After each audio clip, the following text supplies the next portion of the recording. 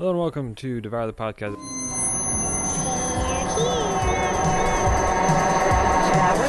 The boogeyman is real, and you found him. Tear your soul apart. What an excellent day for an exorcism. Have you checked the children? I'll kill you all. I'll drive you crazy and kill you all. I want to hear you scream. Don't fall asleep. What's your favorite scary movie? I guess everyone's entitled to one good scare. Don't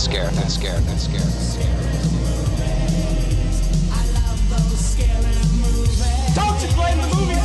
Movies don't create psychos. Movies make psychos more creative. Devour the Podcast.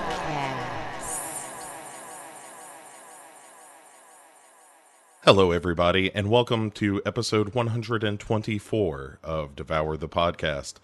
I am your kind of new host, Bo. David, as many of you know, are no longer. Many Davids were here in the past, and none of them are with us any longer. But we decided that just having me and Jamie talk to each other is a good way to drive people crazy. So we enlisted the aid of one Vanessa McHenry. Vanessa, welcome to Devour the Podcast as a regular host. Thank you for having me. Apparently, we are now an NPR show.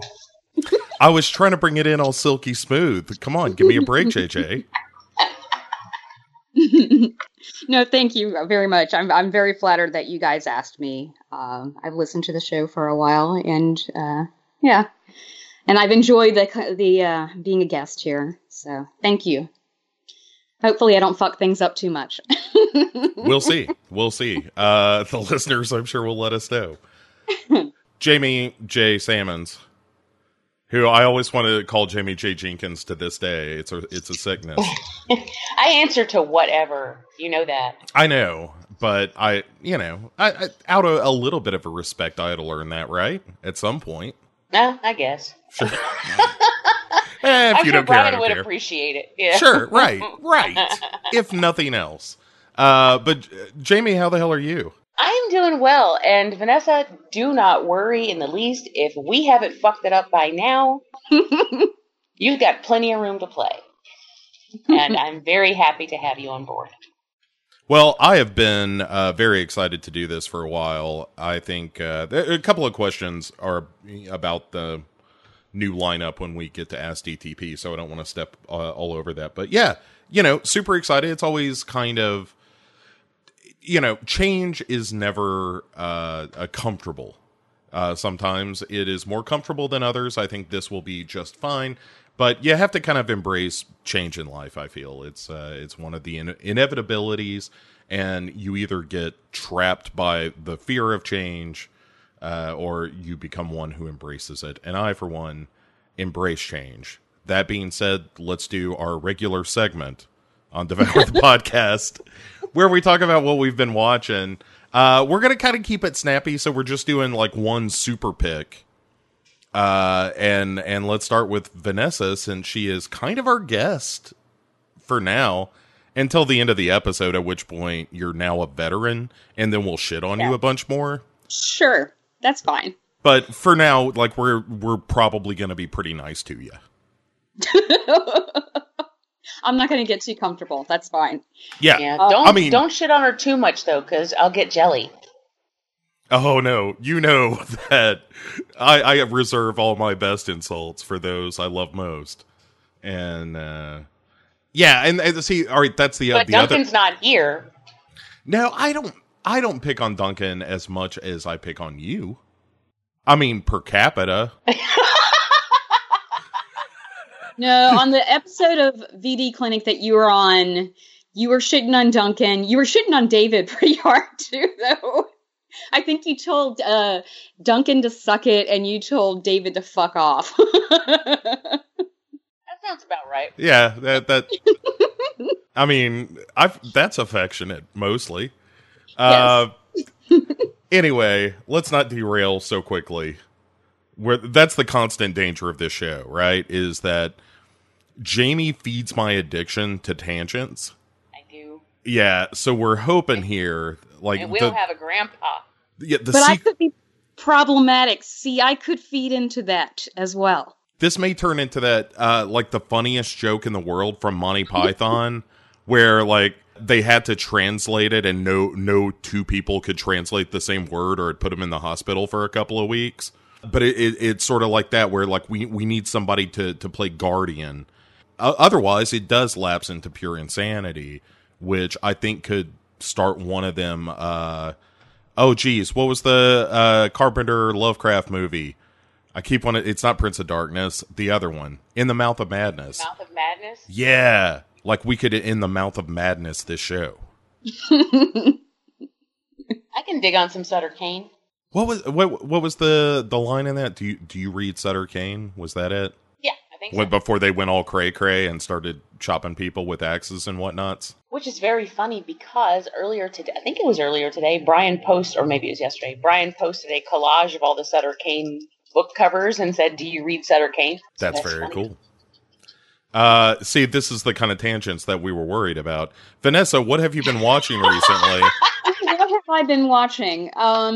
Well, every year for Easter, I usually watch an Antichrist movie, or preferably like a saga. Like one year it was The Omen, The Exorcist, whatever. And this year, since Easter fell on April Fool's Day, I ended up watching April Fool's Day. Yeah. That's my big watch lately. The original or the remake?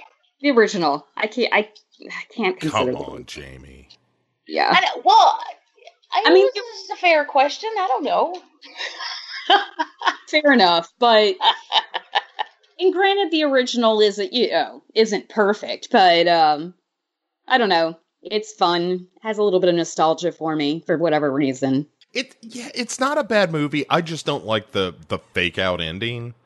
I don't like it in any movie, and it fully makes sense in a movie called April Fool's Day, but it also pisses me off. See, it doesn't piss me off in this because you know what the movie is. Yeah. I need to go back and watch it again. It's one of those, like, watching that movie felt like a bad date, and and we just haven't gone out again.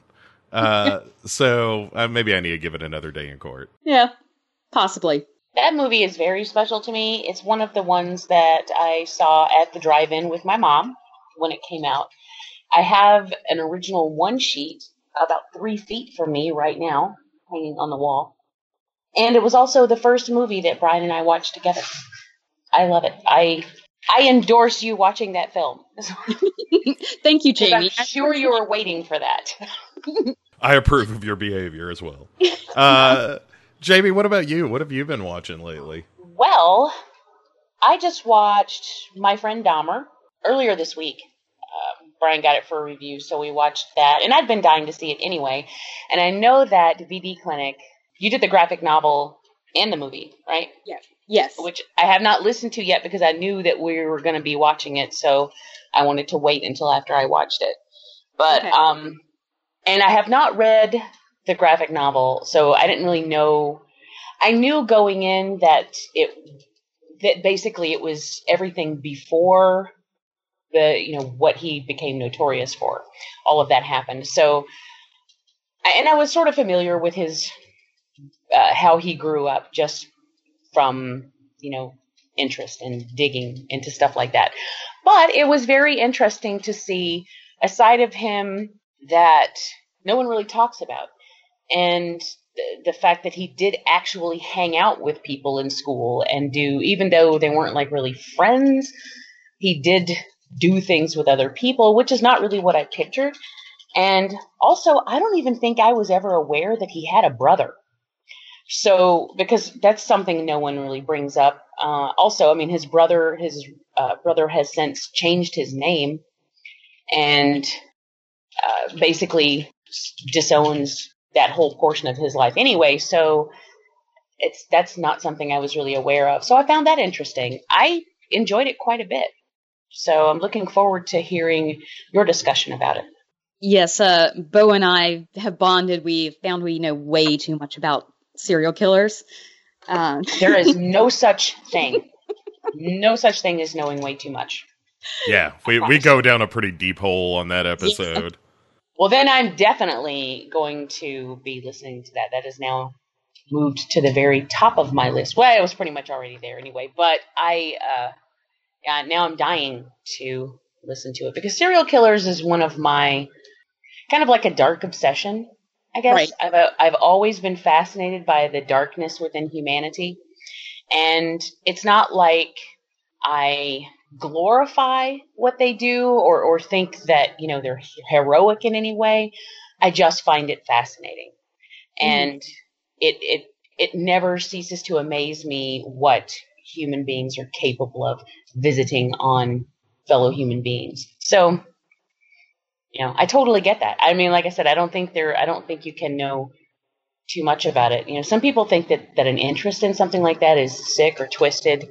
I don't. I think it's just a fascination in humans because, you know, that is humanity. It is a part of humanity. You know, if we are willing to face the light side of ourselves, then we must also be willing to face the darkness. All right, well done. You can quote me on that if you like. Yeah, that's a real back of the box that you got going on. You know, I'll tell you, you should read the graphic novel, which is only gonna it'll take you as long to read that as it does to watch the movie, and it's not long at all, but it's way more nuanced than the film is, and I enjoyed it a ton more. And the more I've thought about it, the more I think it's like truly a really kind of special graphic novel in terms of the kind of emotion that it captures. It's got a real weird vibe to it that I really like. How directly involved was he with the making of the film? I think he wrote the script. Screenplay. Maybe? I think he was in on the screenplay. Okay, that's what I thought, but I wasn't certain. So, okay, well, I'm definitely interested. Yeah, I don't think he was the main writer of the screenplay, but I know he was in on it. Yeah, and the graphic novel, Dahmer is much more of a background character, and it's kind of to the benefit of the story, I think. Well, and that kind of makes sense. You know, I can understand why, from the film point of view, they brought him more to the foreground, but as just being a story told from this, you know, character or this, you know, real life person, it makes sense that it would be more about his point of view or whatever. There are honestly things, watching the film, there are things that I wonder, why did he leap to that conclusion, or what makes him know that, or, you know, things that happened when no one else was around necessarily. It's like, is this something that you just assumed, or do you have a reason to believe this, or was it stuff that was just kind of created for the sake of the film? Well, we talk a little bit about that. Okay, well, I'm going to shut up and listen to the show. That's what I'm going to do. Yeah. Hey, I've got a movie I watched this very day that I'm real excited about, which is a movie that just showed up on Shudder over the past couple of days called Mon Monsters, which sounds kind of cutesy, but this movie is anything but. It is a film about this kid who's, probably high school age, and he's sort of the class runt and is picked on by some local bullies, and then it turns out there's a monster hiding nearby that's kind of this weird vampire thing, and he and the bullies end up being together and they capture it, and the movie is kind of all about just how shitty people are.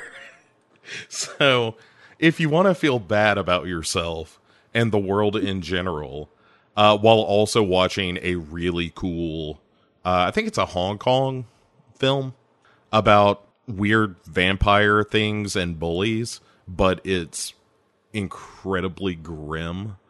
I'll tell you what, it actually has a little bit of Dead Girl in it. In terms of like when they captured this monster, the kind of awful shit that they do. It's a great movie. It's really unsettling, and it's really grim, and at the end of it I felt bad about myself and the direction of the world, and I don't have a whole lot of hope or optimism anymore, but I enjoyed the film.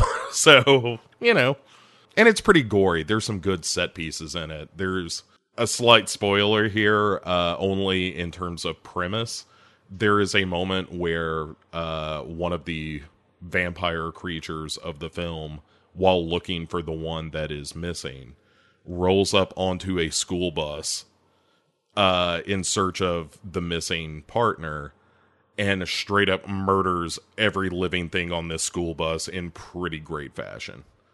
So, anyway, yeah, Mon Monsters, a high recommendation.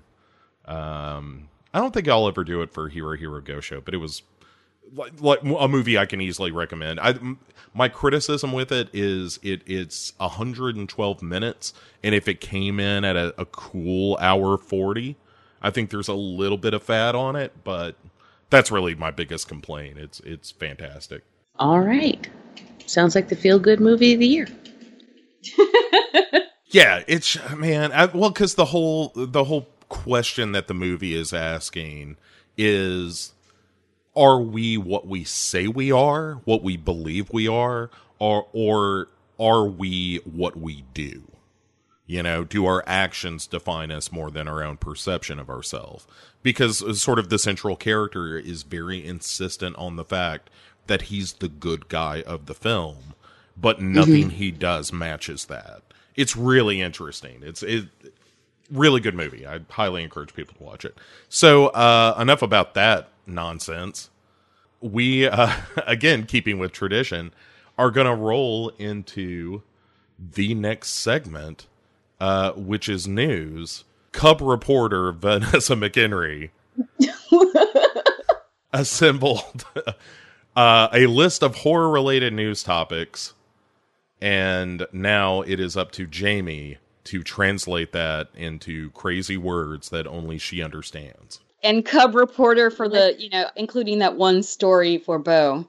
Yeah, I appreciate that. I really do. Yeah. That's no bullshit. I like seeing stuff like that. So, Jamie, hit us. Be quiet a second, will you? It's 8 o'clock in Los Angeles. It's 9 o'clock in Denver. It's 10 o'clock in Chicago. In Baltimore, it's 6:42. Time for the 11 o'clock report. Here's Johnny!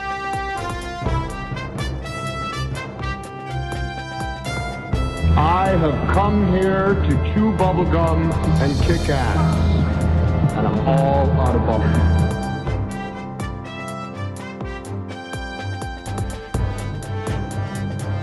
Game over, man! Game over! Your mother sucks cocks in hell. Okay, well, here comes the news. Then. Do you already own the DVD of William Girdler's Grizzly? I own the Blu-ray, yes. How about the collector's edition Blu-ray?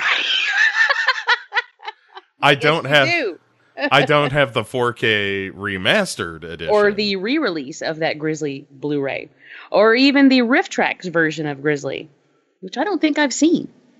Well, now you can toss them all in the trash because a 4K remaster of the ultimate Killer Bear flick is coming to Blu-ray.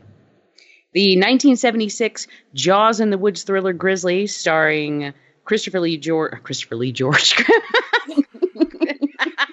What the hell happened there? Apparently, I wanted Christopher Lee to be in that movie or something. Oh my god, that would be amazing. As the bear? Yeah. Starring Christopher George, Andrew Prine, and Richard Jekyll battling a humongous hungry grizzly bear.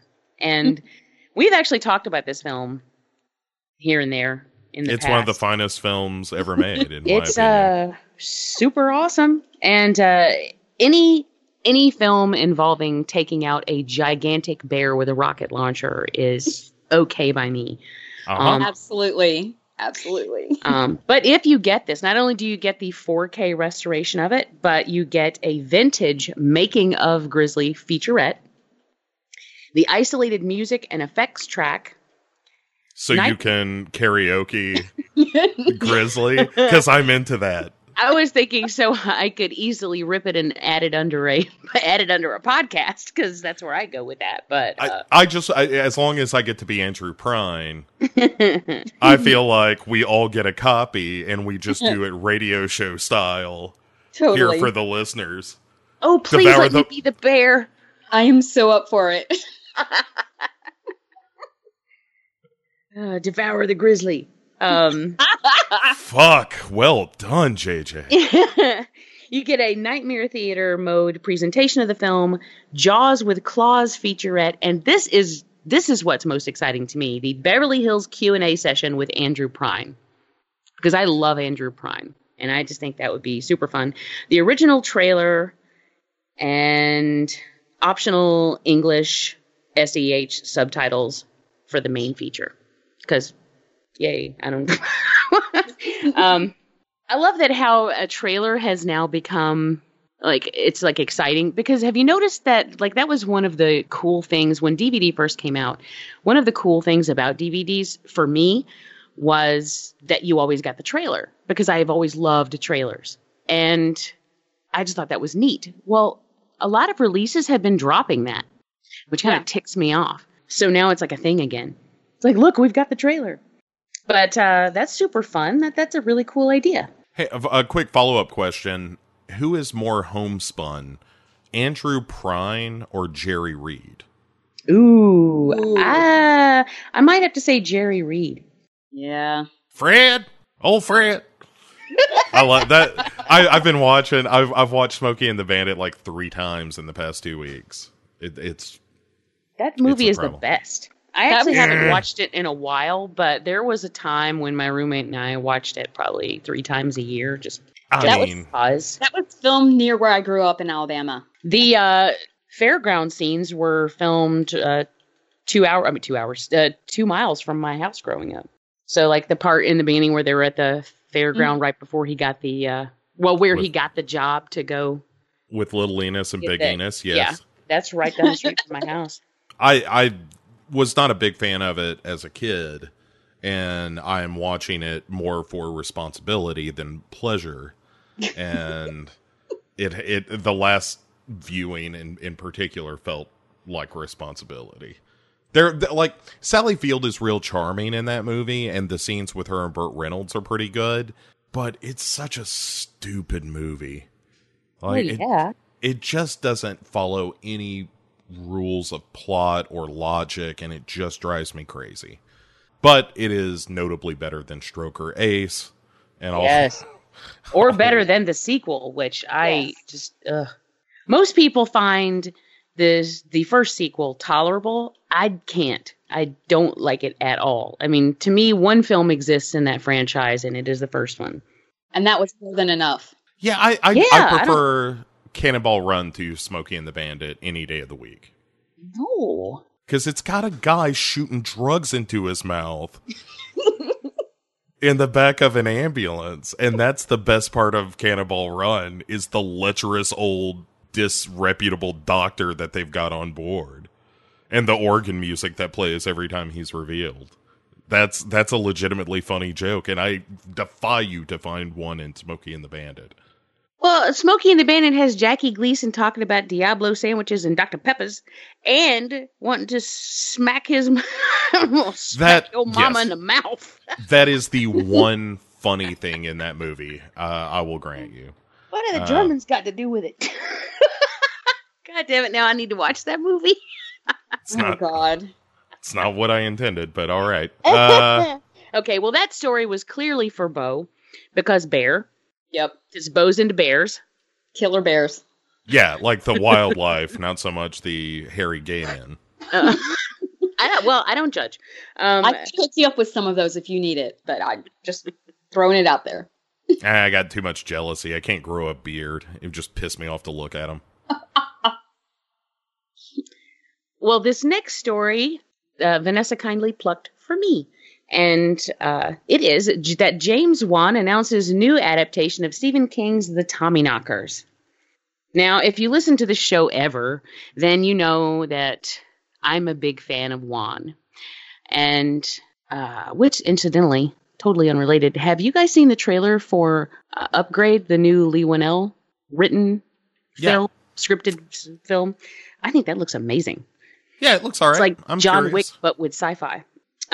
Anyway, so back to James Wan and the in his adaptation of the Tommyknockers. Now, personally, I was never crazy about the original adaptation. I like the novel, but I was not nuts about the original adaptation of this film. So it does not upset me at all to see it being redone, and it definitely does not upset me personally to see Juan's name attached in any way. But if you don't recall, that was a miniseries that came out in 1993. We received news that that James Wan is planning to bring the novel to the big screen soon, and that's exciting too. To have, I love how we're having all these King adaptations, like, plucked from miniseries and turned into films. That's fun for me. Wan will be joining forces with the producers of It, Roy Lee, and the ABC miniseries executive producer Larry Sinitsky. Sinitsky says it is an allegorical tale of the addiction. I mean, just kidding. It is an allegorical tale of addiction. Stephen was struggling with his own at the time. And as we all know, I was about to say trucks, but what was your favorite movie? What's that called? Maximum Overdrive. Maximum Overdrive is proof of that. Trucks? Yeah.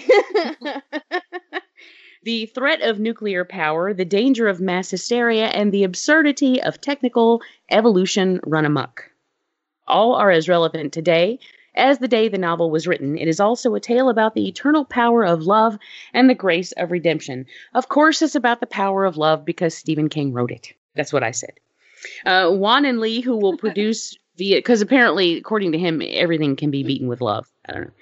Wan and Lee, who will produce via their respective banners, Atomic Monster and Vertigo Entertainment, sent out packages to studios and digital streamers such as Netflix on Thursday, and said package is, quote, expected to garner keen interest. So what do you guys think about this? Does that excite you at all?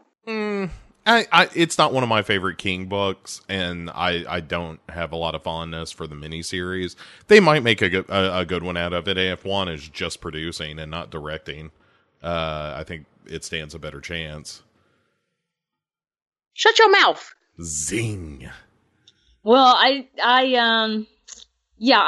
like the book better than the miniseries, but I don't have a real affection for it. It was, it was good enough. So, I mean, they could do something interesting with it, but James Wan is sometimes hit or miss for me. Not that I ever really hate his stuff, but it's a matter of, do I love it or is it just merely okay? Finally, another voice of reason on this show. God damn it! Sorry, I don't even feel like I belong here anymore. No, there's some. No, I'm just kidding. David really never was on my side either with that. So don't feel bad. Yeah, it's the same hole that you dug yourself with that Elm Street remake. You are all alone, Jamie. Not everyone can be as smart as I. Look, that whole Elm Street thing, by the way, has kind of become like my thing. I have people approaching me all the time about that. It's your Scarlet and it's like, hey, you're the one that I heard that that defended the Nightmare remake, and I get that a lot. And I'm like, yes, that was like 12 years ago, but you're the pants woman who defended that remake. I'm picturing like someone, banging on the door of a remote cabin and being let in out of the snow, warming himself by a pot-bellied stove. And what are you doing way out here, stranger? I'm looking for the girl. The one that likes the Elm Street remake. She ain't been here and going on 10 years. Some people say she doesn't exist at all. I know, it's like I've drifted into legend. Right, there are songs. That's okay. I still wave that banner proudly. Yeah, somebody's gotta. Moving on. This one is about cereal, so that's fun. Funko is launching Freddy Krueger, Elvira, and Beetlejuice cereal. If you look at the pictures, and this is from Bloody Disgusting, but if you look at the pictures, they're really cute. The boxes are super cute, and it kind of reminds me of monster cereals from, Halloween time. I just think it's adorable. And each box will include a mini Pop vinyl toy. See, that's the best part of it. That is the best part because cereals don't even have toys anymore. Yeah, a toy with your cereal. A big kid toy with cereal. Even better. Oh, yeah, they got... Oh, listen to all these licenses they got. This is so fun. He-Man, Wonder Woman, Elvira, Freddy Krueger, and, of course, Freddy Funko. And I guess they didn't have to try hard to get their own license. They're going to start shipping to stores in June, and they had the distribution set up, and the product is pre-sold. It's just one more of those feel-good Funko items. He continued, I used to watch cartoons on Saturday mornings while I was eating cereal. There are prizes in this cereal, and it will sell for $7.99 a box. Jesus Christ. Yeah, well, they're making this a collectible. They're going to squeeze you for every nerd dollar they can get. Exactly. When you add milk to the Freddy Krueger cereal, it looks blood red. With the Beetlejuice cereal, when you add milk, it looks like slime. So in every case, you're gonna need a colonoscopy. That is not included with the $7.99. At Halloween Whopper level lawsuits or something. You guys yeah. Oh, yes. No, someone's poop is getting turned a weird color. There is no getting around that. You book that and take it to the bank. Yeah, exactly. Yeah, well, clearly they are not aiming for the kid market here, but for, yes, dopey, nerdy collectors like myself, and I'm sure I will have them, even at $7.99 a box. But I'm going to have to buy at least 2 boxes of each one, because I got to eat one, just to say that I have, and then I have to have one that's sealed, and God, these people like this just have me wrapped around their little finger. I have never personally purchased one of those Funko things. I have a couple because it came with something else or somebody gave it to me or whatever. But I don't like them. I don't think I don't think they look good. I think they look like the same kind of shitty plastic mold with different faces slapped on them. Well, and different clothes, and that's pretty much true. Yeah, I'm not trying to shame anyone who enjoys them. It's just something that doesn't appeal to. But I'm not a big memorabilia guy either. I like to have the experience of a thing. I have a very rich internal life. We have a lot of memorabilia around here, and I don't actually have a big Funko collection. I only have a couple. And 2 of those I have because I got them to be wedding cake toppers for my wedding cake. I got a Cthulhu one for Brian, and mine was Reagan. So those 2 we have. I also have another one that is Jason Voorhees, because I actually bought those 3 at the same time in case he wanted to give him a choice whether he wanted to be Cthulhu or Jason. And then we have a Vault Boy one that I stuck in his stocking one Christmas after Fallout 4 came out. And that's pretty much it. That's all we have for the Funko dealies. A couple of the little mini keychain ones I have because we buy those and use them as Christmas ornaments. And so we put them on the tree. But yeah, I mean, I don't have a big collection of them. It would have to be something really special for me to want it. I'm not one of those people that's just going to collect all of those. Like you see people who have like hundreds of them and they never take them out of the boxes and they're just sort of stacked on top of each other. I wouldn't do that. For the cereal, I mean, it's just more for the novelty, I guess, of it rather than the fact that they're Funkos. It's more the license behind it, I guess, than it is who made it that would appeal to me. You know, like Freddy Krueger. So whether it was a Funko Freddy Krueger or any other version of Freddy Krueger, the fact that Freddy Krueger had a cereal, that's what would appeal to me. Yeah, but Beetlejuice got slime milk. Yeah. And I just don't know that that's on brand with Beetlejuice. When I think Beetlejuice, I don't think slime. That's more of a Ghostbusters thing. Yeah, I agree. Sure. I think they probably just figured, hey, we'll make it. Because I'm assuming, they didn't say, but I'm assuming it's going to be green. Yeah, you would think. And so I think they were just looking for something to do and then did that and probably didn't even put a whole lot of thought into it. I'm curious about the Elvira one, though. Like, do they have like marshmallow boobies in it? Yeah, I know. I'd like to. Well, you already have the milk, so that works.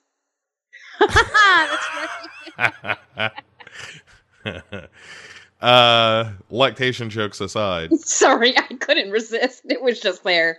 But looking at it though, it looks like it's the same kind of shitty like Cheerios, just with different colors depending on the property. I mean, that's typically what the novelty cereals do, though, right? I mean, yeah, they're usually just a very basic cereal that the box is the draw, not necessarily what's inside. So, and I'm sure they fully expect people to not even really eat this stuff, because collectors who pay $8 a box aren't really going to eat it. They're going to buy it and put it on a shelf, and which I would do. But like I said, I would have to eat some just to say that I did. And I'm sure they're counting on that too. And at $8 a pop, they're not going to complain about it. Exactly. Yeah, there's something cynical about all of that bother. Just what you were talking about, Jamie, that, you know, as a business model, they're like, well, the cereal doesn't have to be that good because most people probably aren't going to eat it. It's just extraordinarily cynical. You're absolutely right. But yeah, that's nerd culture. That's God damn it. That's nerd culture and how to make money off of them. That's what our generation does best, right? Milk the nerds. There's a weird not juxtaposition, an oxymoron here where it's like, well, I'm going to market towards people who feel like, oh, by establishing or by buying this thing, it makes me different than most people. And yet all that like Funko and collectible kind of stuff is so mass produced now. You know, it's just that nerd culture went mainstream, but advertisers are still trying to convince nerds that they're not the mainstream. You know, and they're just like, hey, buy this weird shit so you can wear this badge of honor about all the weird shit you're into. And it's like, well, it's not weird shit anymore. It's the same thing everyone's into. Yeah. Yeah. Plus, nostalgia is a booming business. Everything from Family Guy to Ready Player One cashes in on nostalgia. Yeah. We've got it from every angle these days. But yet, you know what's funny is there is a part of me that, even though I know all of this, there's still that part of me that gets excited when I see something aimed at my nostalgia bone. Button bone, right? The bone or a button, Jamie? Or the boner button? It's behind the knee. It's a butt bone. You can aim it at my butt bone too. I don't care. Whatever. I broke that once. Butt boner at the butt bone. I broke my butt bone once playing tennis. I think that's a Bloodhound Gang song. Speaking of nostalgia, how's that for a segue? The 80s classic Basket Case is getting a release from Arrow, of all places. Arrow, who does amazing releases, is heading for Basket Case, and Alex should pay attention because he really loves that movie. Basket Case is a movie I saw once years and years ago and have never revisited. I have maybe seen it. Here. I've maybe seen it twice over the years. It's not one that I have ever been into watching a lot. I remember thinking it was sort of goofy and fun, but hey, that's Henenlotter. I actually don't see any specs on this, so I'm not sure what. New commentary with Henenlotter and Van Henenrichschick. Oh, that guy. Who is the Dwayne Bradley, the star of the film. There are 6 different interviews, including one with Joe Bob Briggs, documentary on all 3 Basket Case films, and a brand new short directed by Henenlotter titled Basket Case 3.5, an interview with Dwayne Bradley. There's a look into the restoration and another Henenlotter short called Slash of the Knife. So just a good old-fashioned bunch of shit on there. But I guarantee you it's going to look pretty, because Arrow. Yeah. You know. They do good work. I don't know. Maybe this will, suck me into watching it again. Or at the very least, that usually, here's what I like about these transfers, even if they're movies that I'm like, I don't know if I would buy that. But now that transfer is out there, that tends to be what shows up on the streaming services. And I like that. Even if it's not a movie I'm crazy about, I still want to see it the best possible way I can if I ever stumble across it. Oh, show. Next up is Update of The Mask, the news of Leslie Vernon. Western horror brought about the amazing satires with the likes of Tucker and Dale vs. Evil, Scream, and Cabin in the Woods. While these titles incontestably made their mark, it would be a disservice to meta/satirical horror films if Behind the Mask, Rise of Leslie Vernon did not get its dues. Scott Glosserman's Behind the Mask provides a comedic insight to the making of a serial slasher and their art. While a 6-issue comic series titled Before the Mask, The Return of Leslie Vernon, written by David Steve as a spree maker, was debuted at last year's South by Southwest, there were only talks of the funds going towards an accompanying film for Behind the Mask. Since then, we haven't heard much concerning anything related to a sequel or prequel until potentially now. A photo was recently uploaded to the Before the Mask Facebook page. The image shows a group consisting of director Glosserman and Behind the Mask stars Angela Goethals and Nathan Beisel, as well as others. A blurry script is held in front of the camera with the pictured caption, "Uh-oh, what the hell is going on here? Anyone, accompanied with the hashtags movie magic and it's happening." So that's exciting. Possibly. I just recently watched, last week, Behind the Mask again, because it came out on beautiful Blu-ray release and looks pretty amazing. So that's kind of fun and timed really well, don't you think? I wonder if the timing is coincidental. Yeah, I wonder, maybe not. That's awesome though. I mean, more of that story I am potentially very excited about. If it's all the original creators and whatnot. I'm always concerned after enough time goes by that it's like, well, the people making this movie aren't the same people that made Behind the Mask. Just by nature of time and the way that it fucks with people. So I'm like, well, I'm curious what they're gonna do, but it's just the same concern I have anytime that the first film and its sequel are years and years apart. That I don't know. I don't know how you carry the tone of the original over to a sequel, or maybe they're just smart enough to be like, this is going to be just its whole thing, like a whole separate vibe than the original film. It'd be interesting if, like, okay, we're not going to make fun of straight slashers anymore. We're going to take on a different subgenre or something. I don't know. I'm curious for sure. Well, I'll tell you, I had forgotten exactly how good that film is. Now, I knew it was good. I mean, I remembered it being very good. But when I watched it recently, it was even better than I had in my brain, which is exciting. Because, I mean, that was nice. Because I'm like, I was excited to watch it again. I'm like, it's been a while since I watched this. This is fun. And then watching it again, I'm like, damn, this is even better than I remembered it being. And I love when that happens versus the opposite. That's kind of how I feel every time I see that movie, to tell you the truth.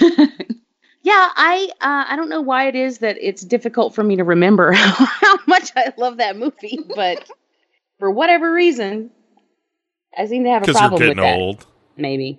It's difficult for me to remember my name sometimes. Baby, do I like Leslie Vernon? Jamie says in my imagination. Yeah, I like this, and Tucker and Dale are a pair of movies that every time I watch them, I'm like, this movie always makes me happy.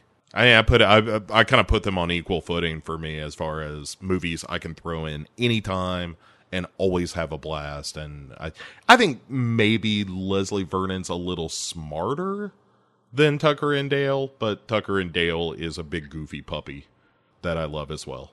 Yeah. So say we all.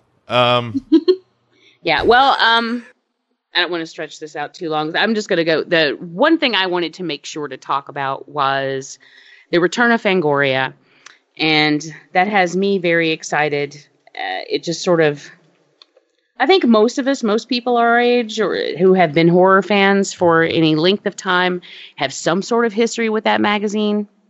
When I was growing up, we didn't have the internet, so I didn't know any other horror fans. It was me. That was it. And I had to travel to this very tiny hidden bookstore to get this magazine. And there no one else around me sold it. It was very difficult to find, but I would make that trek and I would get it. When I would get my copy, I would read a very specific order every time. I always started with the letters to the editor, and then I went to the video eye of Dr. Cyclops, who, by the way, was a direct inspiration on me personally, and actually what made me go into reviewing horror films when I first started, which was for a local newspaper back home. And I never would have done that if I hadn't been reading Fangoria, and then, of course, that led to everything else, and here I am, ta-da. Then, once I read that portion of it, I would oddly, and I don't know why, but I'd start at the back of the magazine and then work my way forward. And I always read it back to front, and then I would read back through it forward to back. And then, basically, I would read it about 16 times until the next issue came out. And I would read it. By the time I got finished with each issue, it was ragged because I would fold it up and stick it in my backpack and take it with me everywhere. And I read every article, just numerous times. And that was pretty much my only source of horror news at the time and my only outlet. And this is started when I was about 12. So I've always had a love for this magazine. When I got older, I went back and replaced some of the ones that I damaged from having them folded. I went and bought the back issues of ones that I remembered loving just so I would have them. And then I started to keep everything. So I have all of my issues of Fangoria still. And a couple of them are framed. And then there was that big nasty fire that took out the warehouse several years back. And when I say several years back, it was probably like 20 by now. I don't even, when you get old, everything runs together. And that was very depressing. Anyway, then it just sort of stopped. Yeah, it went through some bad times, and then it just wasn't there anymore. And then we had online. I didn't really follow it once it was online. Like, I didn't care. It wasn't the same. It wasn't the same as holding it. So I started reading things like Horror Hound or whatever else I could get my hands on, but it just never, and I do like Horror Hound. It's not that I have an issue with that magazine. It's just, it wasn't the same. So I was really, really, really excited on a very personal level to find out that Fangoria is coming back in print form this October. So just in time for Halloween, what could be more perfect? But not only that, it's under new, they have completely revamped everything. Tony came back. He's not editor, but he is consultant, and he's also doing some article contribution. I don't know. They're trying really hard to bring it back to what it once was. I don't know how it's going to last because print media on the whole is kind of in trouble these days. I don't know what's going to happen with that. I'm really hoping that something good happens. I'm personally excited. I've already got my name on the list. You can go to Fangoria.com and sign up to get information about how you can subscribe once subscriptions become available. Also, if you had a former subscription to the magazine, when it stopped, if you got stiffed on a subscription, you can contact them through the website, and they will work with you, and they want to try to make that right, which I think is very cool too. Anybody else excited about that? I am. I've been really excited, especially since I went to archive.org recently, where they have, scanned copies of some of the old Fangorias. And I was able to reread, Fangorias. I said this on, the Legion Facebook group that One of the ones I found, I distinctly remember getting in trouble for having in middle school. Nice. And yeah, it brought back this flood of like slight shame, but also a little bit of rebellious righteousness of, you know, my own minor rebellion, like throwing up the devil horns and tucking a Fango in the backpack. Yeah, it was. I'm very excited.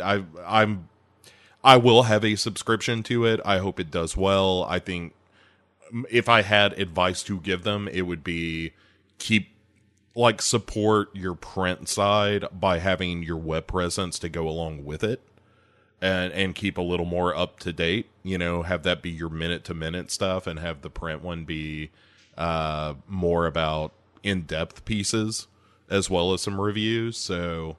I'm curious to see what it's going to be. I think it's real challenging, like you said, Jamie, to launch a print magazine these days. So we'll see. I hope they do well. I certainly wish them all the best. Well, again, I think they're hoping to tap into that nostalgia bone.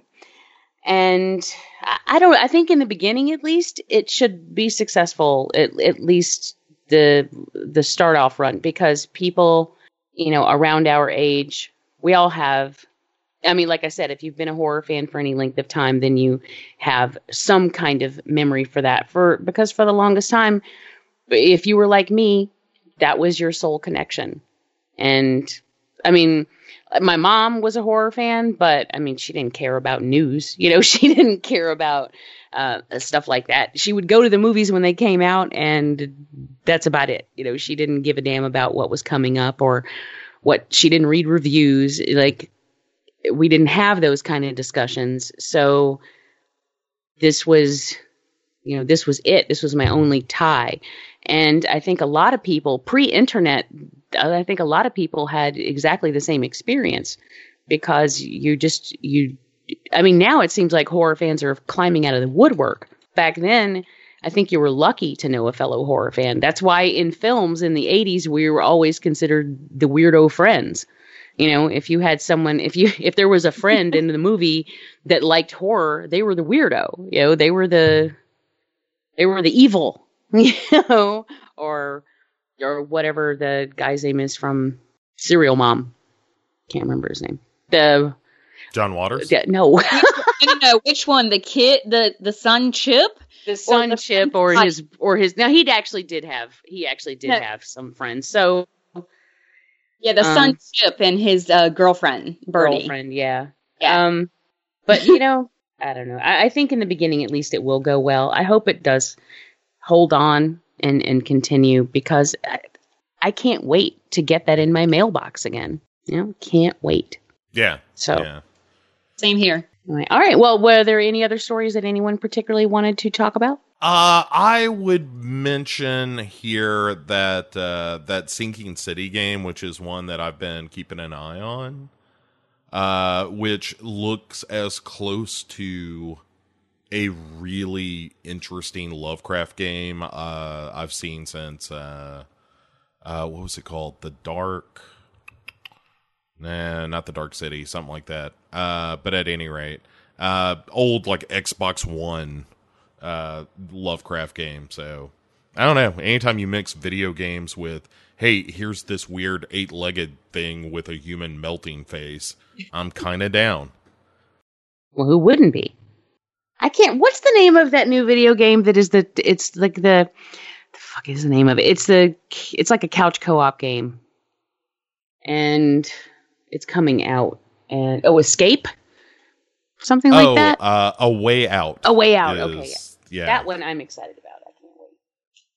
I can't wait. I haven't played that yet. I'm completely the wrong person to tell you about video games. Video game expert Vanessa McHenry. I play a mean Tetris. Okay, let's put it that way. Leave it at that. Still counts. We still count you among our numbers. If you play any match 3 on your phone, you are a gamer, as far as we're concerned. I do mostly word games. I'm I'm crossword puzzle girl. Yeah. Yeah, nothing wrong with that. What? You're Amish? I didn't play video games growing up. Even though, yeah. Because you're Amish? No. Let's dig into this. Let's get into the history. She's Amish because she plays games that involve paper and pencils. It's only tabletop RPGs. Unless you're hardcore and you do your crossword puzzles with a pen. Like Galileo. I usually do. Oh, living on the edge. Yeah, I do. You can't help yourself from falling. I know, it's terrible.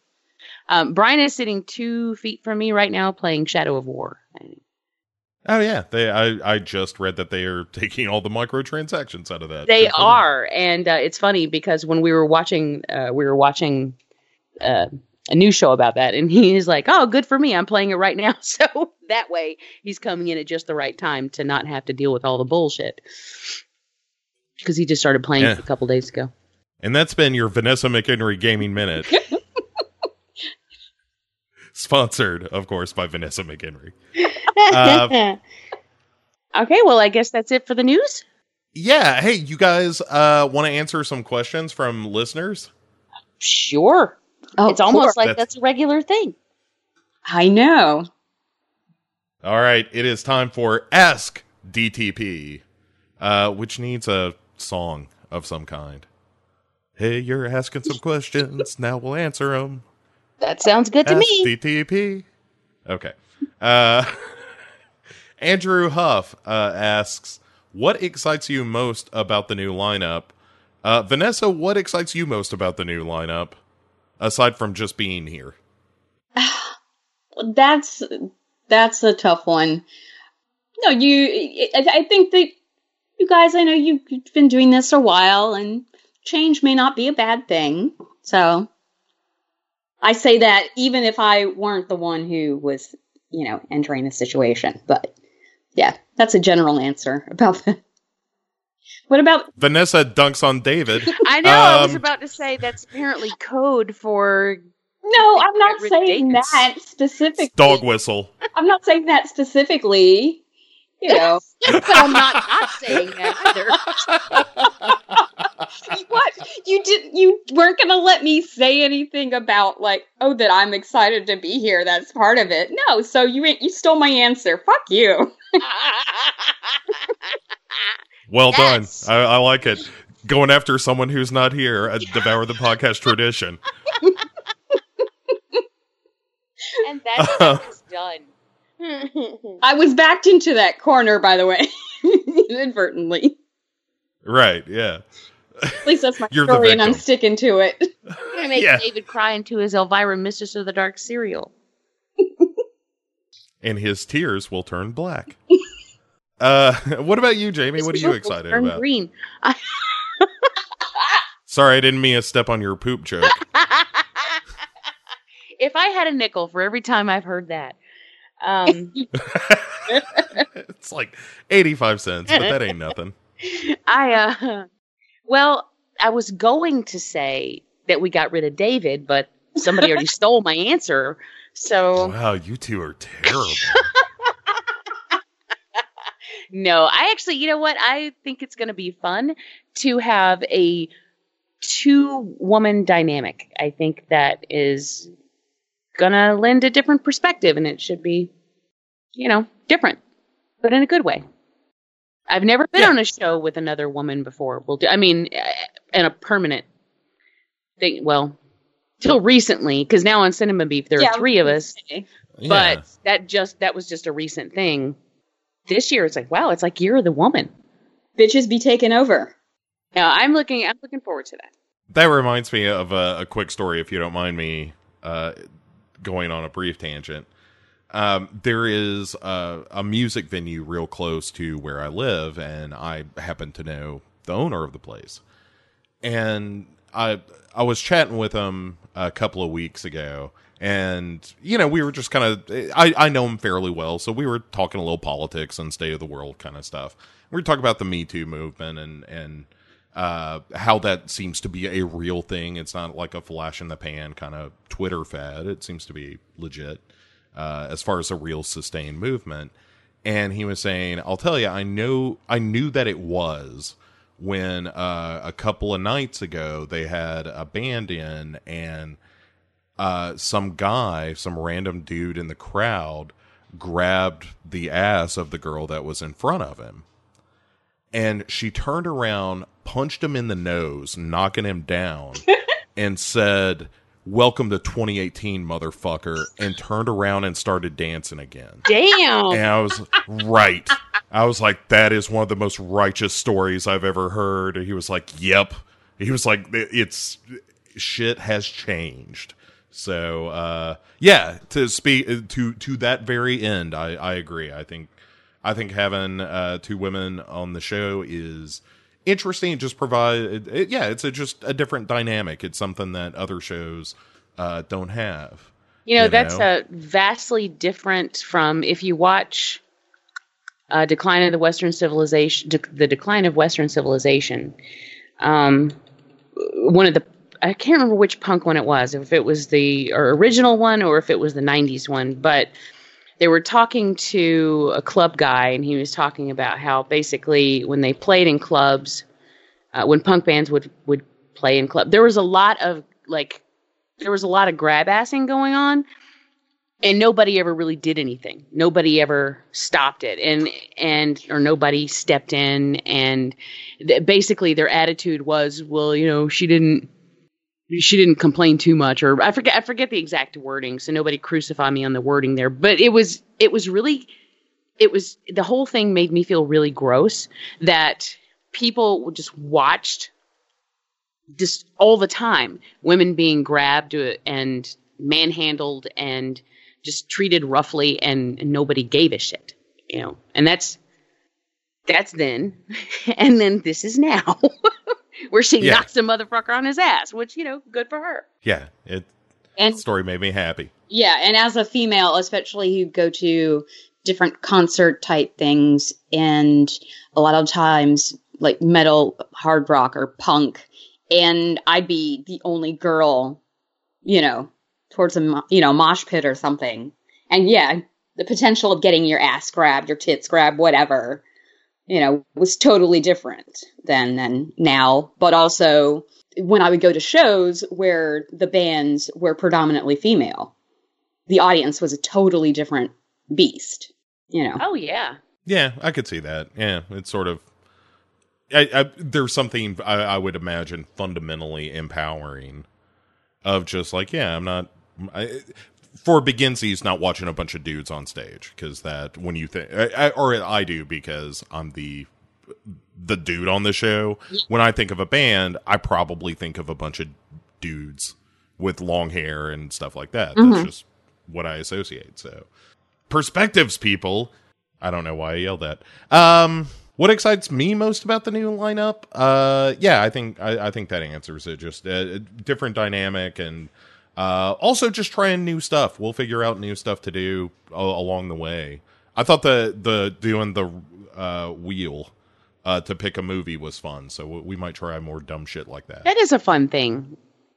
And see, that's the kind of change I meant. I'm not saying no, David. Okay, that was like, well, now you can say that. It's too late, baby. It's too late. Sorry. David's already evil. David knows we love him. Today is our 6th anniversary of being friends on Facebook. Congratulations. Which means it's virtually our 6th anniversary of being friends, because that was like an immediate thing, right away when we met. So that's exciting. Serendipitously, David Anders Jr. asks us, what have you done with my show? Vanessa, I'll let you answer first. Boy, just you wait. Fair enough. Because it's not like these monkeys know what's going on. I put myself... No clue. None of us know. Yeah. No, this is all a ship of fools. As all of us are in this boat. Yeah. Is that the Honey Drippers? Who did Ship of Fools? Was that just Robert Palmer? Good question. You guys don't care.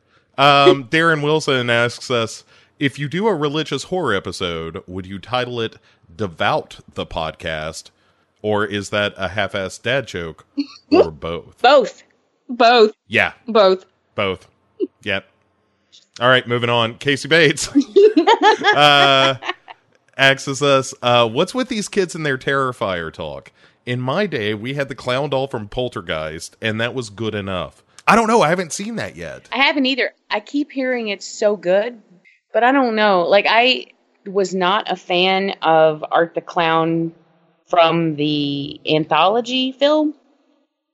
And I didn't see the short film that he was in previous to that, so I can't compare it to that. But everyone keeps talking about how good Terrifier is, So I don't know.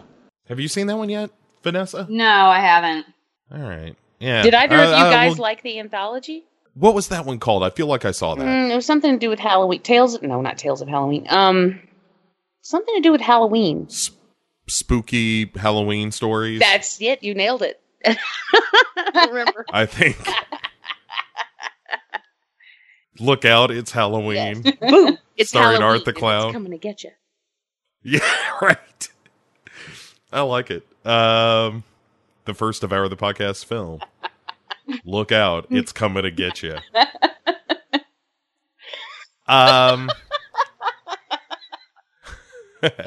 It might even feature a loonicorn.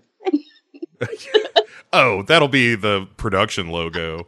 Like they did with the TriStar, Pegasuses. But in this case, it would be a loonicorn, which is, of course, a unicorn with an overbite and crossed eyes and... is what they sound like. Casey also asks us, is there any film left that doesn't have a fancy Blu-ray release that you still want? Non-horror, he goes on to say, but I would commit crimes for a special edition 2-disc Bachelor Party Blu-ray. I'll get this out of the way right off the bat. Because of my interest in Asian horror, I've got a laundry list of movies I would love to have on Blu-ray that just aren't available. I would love to have a great Blu-ray of Noriko's Dinner Table. I'd love to have a really, really nice Blu-ray of Ju-On, the original Ju-On, or Noroi, The Curse. How about just any of those Ju-On films getting a decent American release? Yeah. Past, because there's like what are there, 2 different storylines? There's like Ju-On the Curse and Ju-On the Grudge. Curse is first. Dave Z will probably correct me about this. Curse is first, then Grudge, chronologically, I think. And because Curse was the TV movie, yeah. Yeah, and then the film was Grudge, and then Ju-On 2, Grudge 2, and then it gets into all the White Ghost, Black Ghost, and crazy shit from there. Yeah, see, that would be a cool box set. I agree. Please, let me give you the list of all the shit that doesn't come out that I would love to see. But somebody dropped a nickel in you, Jamie. What about you? What Blu-rays don't exist that you would like to will into existence with some sort of magical power? I gotta get it finished vibrating off this nickel. Oh God! Get it because you dropped a nickel in me, so I was vibrating. I get it. God.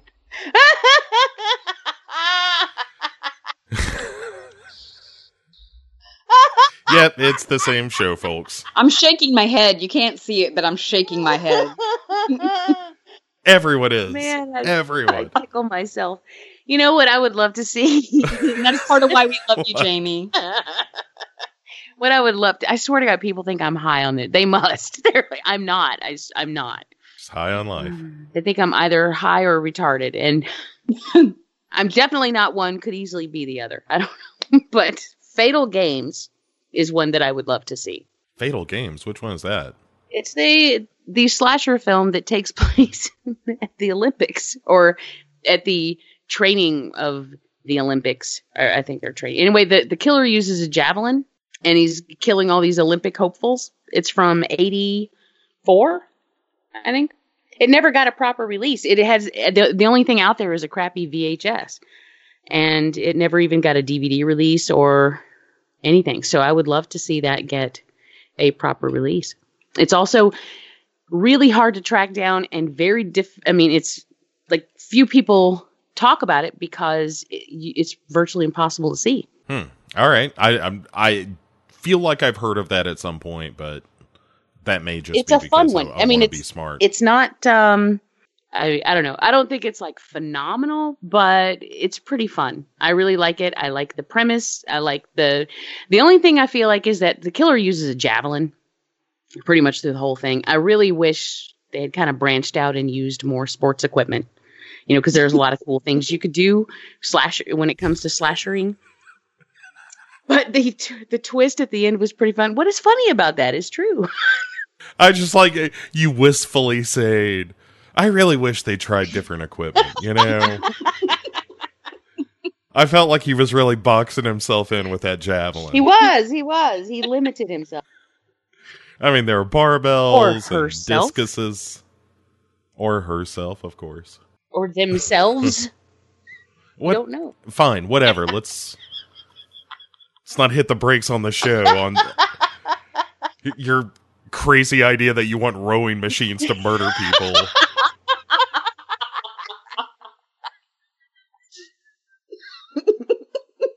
No, I was about to say. I was about to say, what Olympic sport would train with rowing machines? Well, duh. Yeah.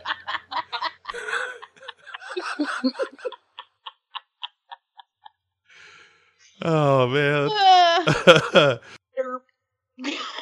Vanessa. Yes. What Blu-ray would you like to see? And what piece of gym equipment would you use to murder someone? I'll pass on the gym equipment, thank you. But not an option. Okay. Yeah, that rowing machine could be a good one. All right. And I'm just picturing it. I'm picturing it like moving across the floor after someone, and out a building. Oh, like a real, not to go back to Maximum Overdrive, but kind of a Maximum Overdrive scenario. Like a trucks version. Something like yeah. Just who made who? That Stairmaster is going to come after you or something. Yeah.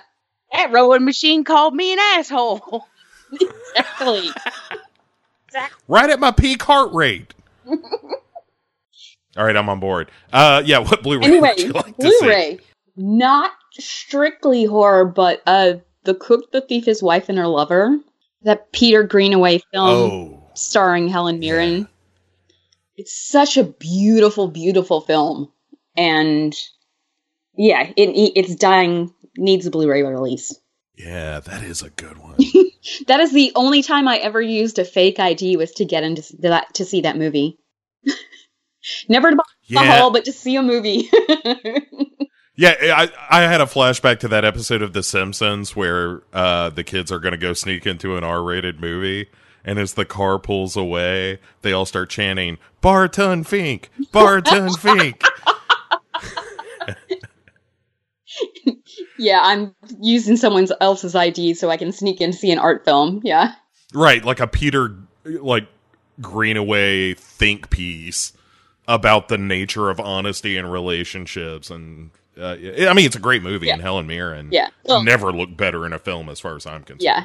The Jean-Paul Gaultier costumes. That alone. I watched that because my best friend's boyfriend rented it because he heard it was dirty. Well, it's so sexy. So that's why we watched it. And I ended up really liking the film for the films, on the whole. Right. He got mad and walked out. Because it's also artsy. It's dirty, but it's artsy. Right. Yeah. That's not what I didn't want to learn anything about myself. I guess that's the one, the big one for me. It's the only VHS I still own. Yeah. And I own it on general principle because I can't get rid of it until I get it on Blu-ray. I've got more VHS tapes than I should. And at least one of them has more Pia Zadora than it should.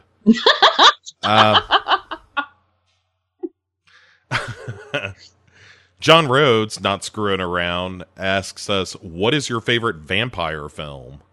Vanessa, what is your favorite vampire movie? Oh, this is such a hard question. I do like The Hunger quite a bit. Yeah. I like Ganja and Hess quite a bit as well. Yeah. All right. Yeah. All right. It's 2 answers, but yeah. Sorry. It's just. Yeah. I love it's a big field too much, and there's so it's something I could go on at length about, and yeah, we'll talk about it later. As an aside, Cecil just explored Ganja and Hess on Good Bad Flicks on YouTube. I love Cecil. So, yeah, that was fun. And then, of course, we covered that. That's a really beautiful film, I think. Yeah. What's your answer? Quit plugging other people. I know. Well, see, I'm kind of torn. That's a really hard question because at any given day it could change. I have always been in love with Bram Stoker's Dracula, but I probably equally love The Lost Boys, or even the Langella Dracula. Nope. Look, I can't. Vanessa took 2. You can't take 3. Well, what are you going to take? All right. 4. Then I get 4. Okay, well then go. Oh shit. I would. All right. I'll give you 2 because I care about human decency. I would say my number 1 is actually Salem's Lot. Oh damn it! That's a good one. I know. Yeah. And then my runner-up would be Kiss of the Damned. Oh man! See, there's so many. Good one too. There are so many. I like Kiss of the Damned. I've watched it a number of times at this point. It is my favorite like Euro sleaze throwback movie. Because it is kind of randy, but it's also got a little bit of the hunger in it. Yeah. Oh, I love that movie.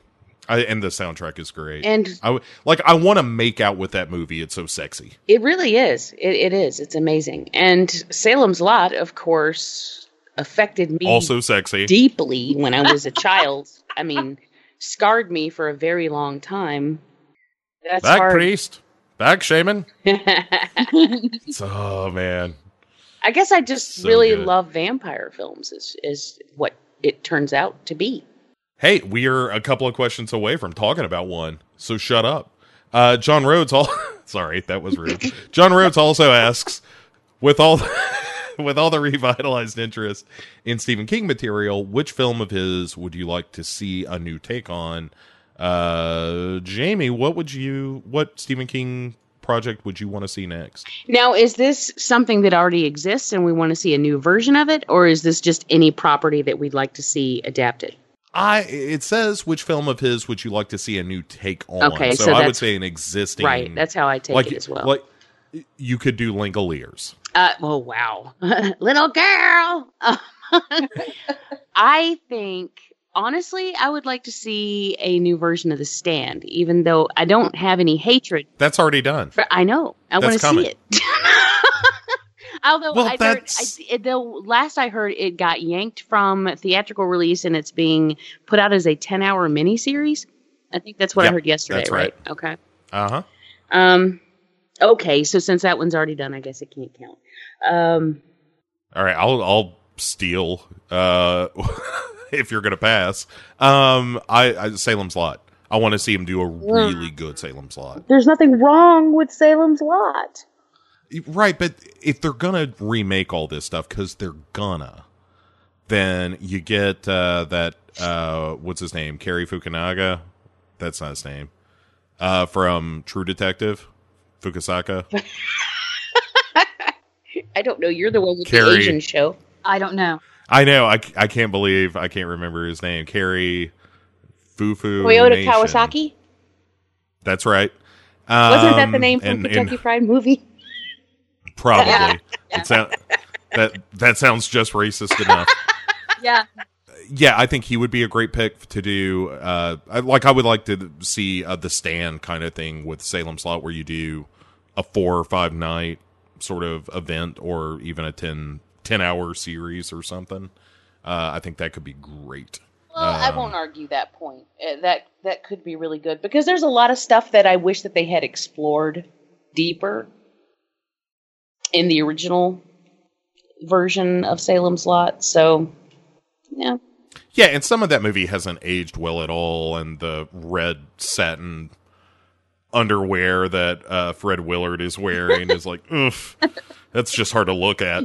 And, but all that aside, you know, it's a hometown favorite for me. It scared the shit out of me as a kid, and still kind of does. Not just the window thing, although that's scary. The scene, Mom in the Morgue, to me, that's the one that gets son me of a now. bitch. Yeah, Ralphie, Vanessa. Did we do yours? No. I would like to see Salem's Lot. I'm not Salem's Lot. Sorry. Duh, not that. I agree. You had me thinking about that, and then I'm like, no, that's not my answer at all. Pet Cemetery. Oh, yeah.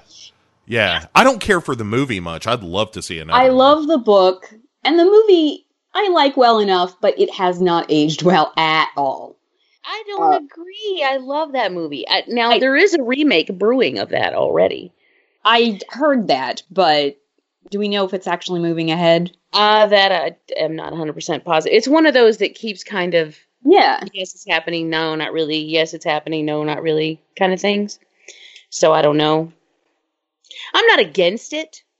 I mean, I would definitely watch it. I'd be willing to see it. But there are things that are so incredibly charming about that film to me. Yeah. That, like Fred Gwynn. Oh, well, definitely. And Gage. I love Gage. And I don't know. I mean, I really don't want those things replaced. But I'd definitely give it a shot. I'm always willing to give it a shot. Who knows? I might end up liking it. I liked the Nightmare remake. Or so I've heard. Yeah. Rumor is. What about Christine? I was thinking about that, but that's one that I'm more against than I probably should be. I love Carpenter's Christine. I do too. I think it's the a effects perfect in adaptation of that. The effects in that are phenomenal. I really don't see how you could do a better job with that. So, yeah, if they computered all that up, it would look stupid. Mm-hmm. And it looks so good in his film. And those shots of, the car on fire and all that, it's just so good. I tell you what, whatever it is, it better have some 1950s greaser bullies. Fair enough. Stand by me, it is. Or sometimes they come back. Or yeah. Let's get to a couple more vampire questions before we jump into 30 Days O' Night, the Irish production of 30 Days of Night. Oh, surely it'll be 30 days. So Darren says, what is it about daylight as opposed to the sunlight reflecting off the moon at night that makes it so detrimental to vampires? Jamie Salmon's resident vampire expert. I think that's more Vanessa's territory, but I say it's that it's not direct UV rays. I mean, wouldn't that kind of be like being inside and looking at the sun through a window versus standing out in it? You're not going to necessarily get sunburned just because you can see the light. No. Incorrect. Jamie went the science route. Vanessa. I'm backing her up on being like, if you're shielded from it, if you're in the shade, and if you look at a certain amount of vampire lore in films over ages, even in certain literature, it is the actual standing out and having it touch your skin. Right. It's not just viewing it, honestly. It's having it touch your skin. Yes. Well, what I've always heard is that sunlight contains about 80% more Jesus rays. Oh, that is the correct answer. Mm-hmm. I forgot about the Jesus rays quotient. Yeah, J-rays they're called. Really? Yeah, I'm pretty sure. I learned that at Oral Roberts University. Pretty sure they know what they're talking about. John Rhodes asks, with vampires being constantly portrayed differently, everything from sparkly pretty boys to grotesque monsters, which version of the creatures would you prefer, if you had no other option? I don't know if the context of this question is what kind of vampire you would become or which you like seeing in film. So, Jamie, one of each. Okay. If I had to become one, then I want to be like the sexy, sentient vampire. Like, I want to know what the hell's going on. I want to be able to plan. I want to have lots of money, like over decades, like Lestat or something.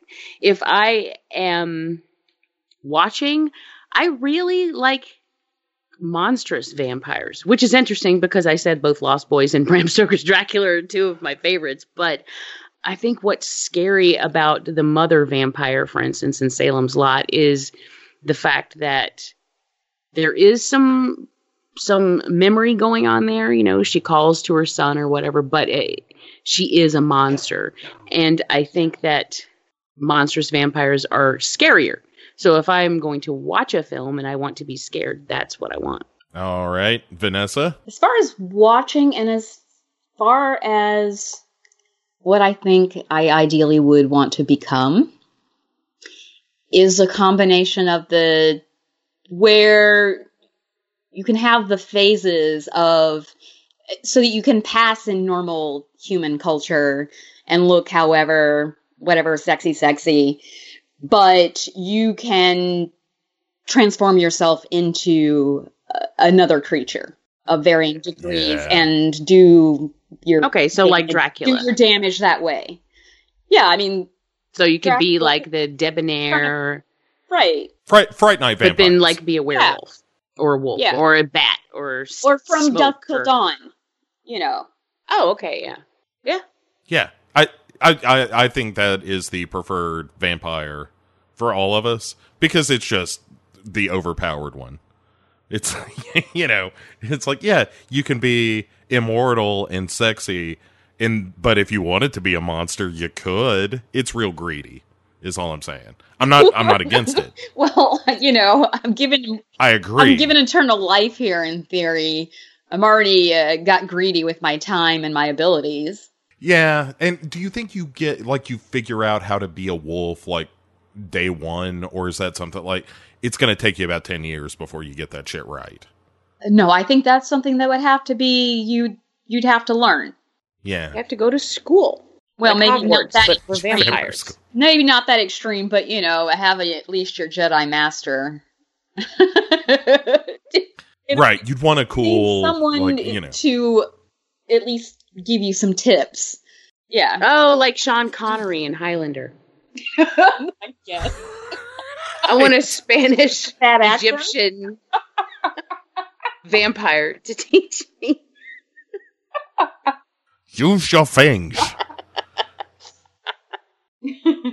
Or a Morpheus, like the Larry Fishburne, the cool sunglasses. That seems more on brand with all the leather. Yeah, that works. All right. I think we have come to a consensus. Speaking of vampires, folks, we are going to take our first break and then get into our listener-picked, randomly chosen film on the return of it. Kind of it came from the Netflix queue, but we don't really have a title for this because we updated the way we're picking the movies. I don't know. We'll figure out a title later. Anyway, you guys gave us a bunch of movies. We spun a wheel. Streaming This Piles. is the one that came out. Streaming Piles. No, because that officially that doesn't officially the name. That does imply that they're all bad and they're not. So no, some of them could be quite good, and I was genuinely surprised that listeners of the show did not sort of spam us with terrible movies. There were a couple in there, but for the most part, they were all pretty good. Yeah. So, thank you, listeners. Yeah. We will know that you've turned on us when all the options are Wasp NATO. Vote with your dollars or your picks. So, yeah, we're going to take a quick break, come right back with the first movie we ever do as a team, 30 Days of Night.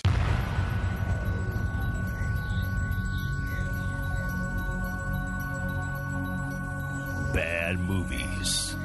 The world is full of them. From low-budget crap fests to downright unwatchable. And only 2 men are willing to watch them all. So climb in and take your seat. This is Short Bus Cinema.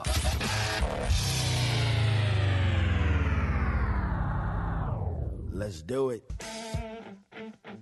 Hey everyone, this is Johnny Krug from Kruger Nation. And this is Rick Morgan from the Helming Power Hour. And we have decided to team up and take you where no one has gone before. We're on a quest to find the world's worst movie, and we're doing it on the bus.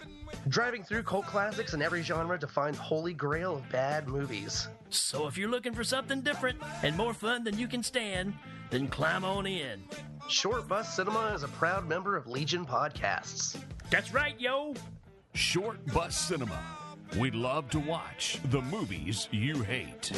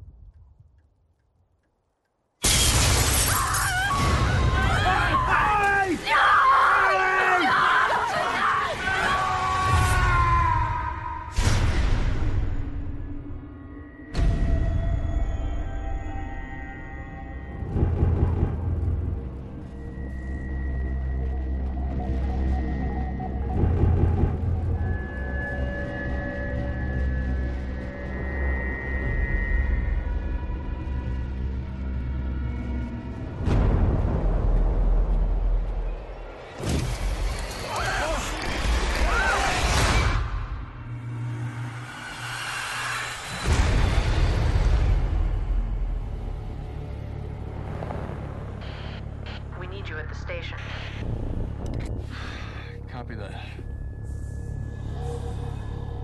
Board the windows. Try to hide. They're coming. They? Who are they?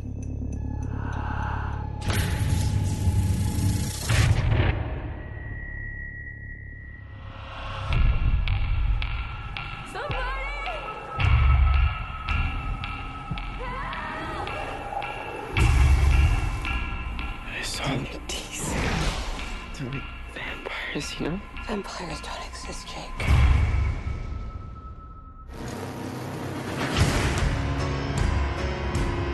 That cold ain't the weather. That's death approaching. They're tearing through everyone's home.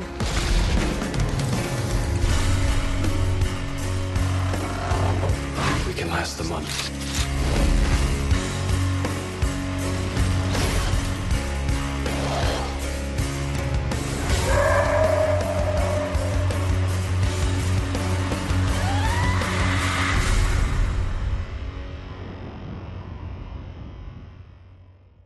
Welcome back, everybody, to Devour the Podcast. Our first film tonight is a movie from 2007 entitled 30 Days of Night. The IMDb synopsis reads, after an Alaskan town is plunged into darkness for a month, it is attacked by a bloodthirsty gang of vampires. It's directed by David Slade, written by Steve Niles and Stuart Beatty, et al., stars Josh Hartnett as Eben Olsen, Melissa George, who is a cutie, as Stella Olsen, Danny Houston as Marlowe, a.k.a. the main vampire, and Ben Foster as the Stranger, and a bunch of other people that you'll mostly recognize. So, 30 Days of Night, a tried and true, good old-fashioned, gory vampire movie. Vanessa, what did you make of 30 Days of Night? I've seen this now 3 times, and each time I come out of it thinking I should like it more than I do. It's not that I don't like it, but I think it was built up so much for me. And everybody was telling me, because they know I love vampires, like, you've got to see this, I think you'll really be into this, you might like the aesthetic, blah, blah, blah, blah. And for whatever reason, it just didn't live up to the hype, and so I don't know. I did like it better rewatching it for this, but I don't know. There's something missing for me, and I can't put my finger on it right now. All right, Jamie, why is Vanessa wrong? Well, there's a myriad of reasons, but I'll start slow. Wow. All right. I really, first of all, a good movie starts with a good idea. And this, I think, is a damn good idea. And why no one has done this previous to Steve Niles, I don't know. Because what better place to get hammered by a group of roving vampires than a place that has no sun and there is no escape, basically. That's fucking brilliant. So I love that. And I'll agree with you. I love the idea that's there at the center. Oh yeah, and I got really that. I mean, I get that. Yeah. I think what your issue is likely more with the execution than the idea itself. And but man, we've got some clearly ancient vampires, which I love. They are monstery vampires, which I love. Danny Huston, to me, he has been acting. This is interesting. The first thing he did was in 1975, and then he didn't do anything else until 1995. So for 20 years, he wasn't doing shit. Then he's been working regularly since 1995. I didn't know who he was until I saw this film. And then it's like I've been seeing him everywhere because he was like in American Horror Story, and which I loved his character there. I really like this guy, and I wish he worked all the time. Like, I want to see him in everything. I love him. I think he's a stage actor. That might be why I don't know more of his work, but I think he's brilliant. He's also, there's something about him in this that is super sexy to me. He's the only one who doesn't seem to have that whole weird misshapen face thing going on, which is cool.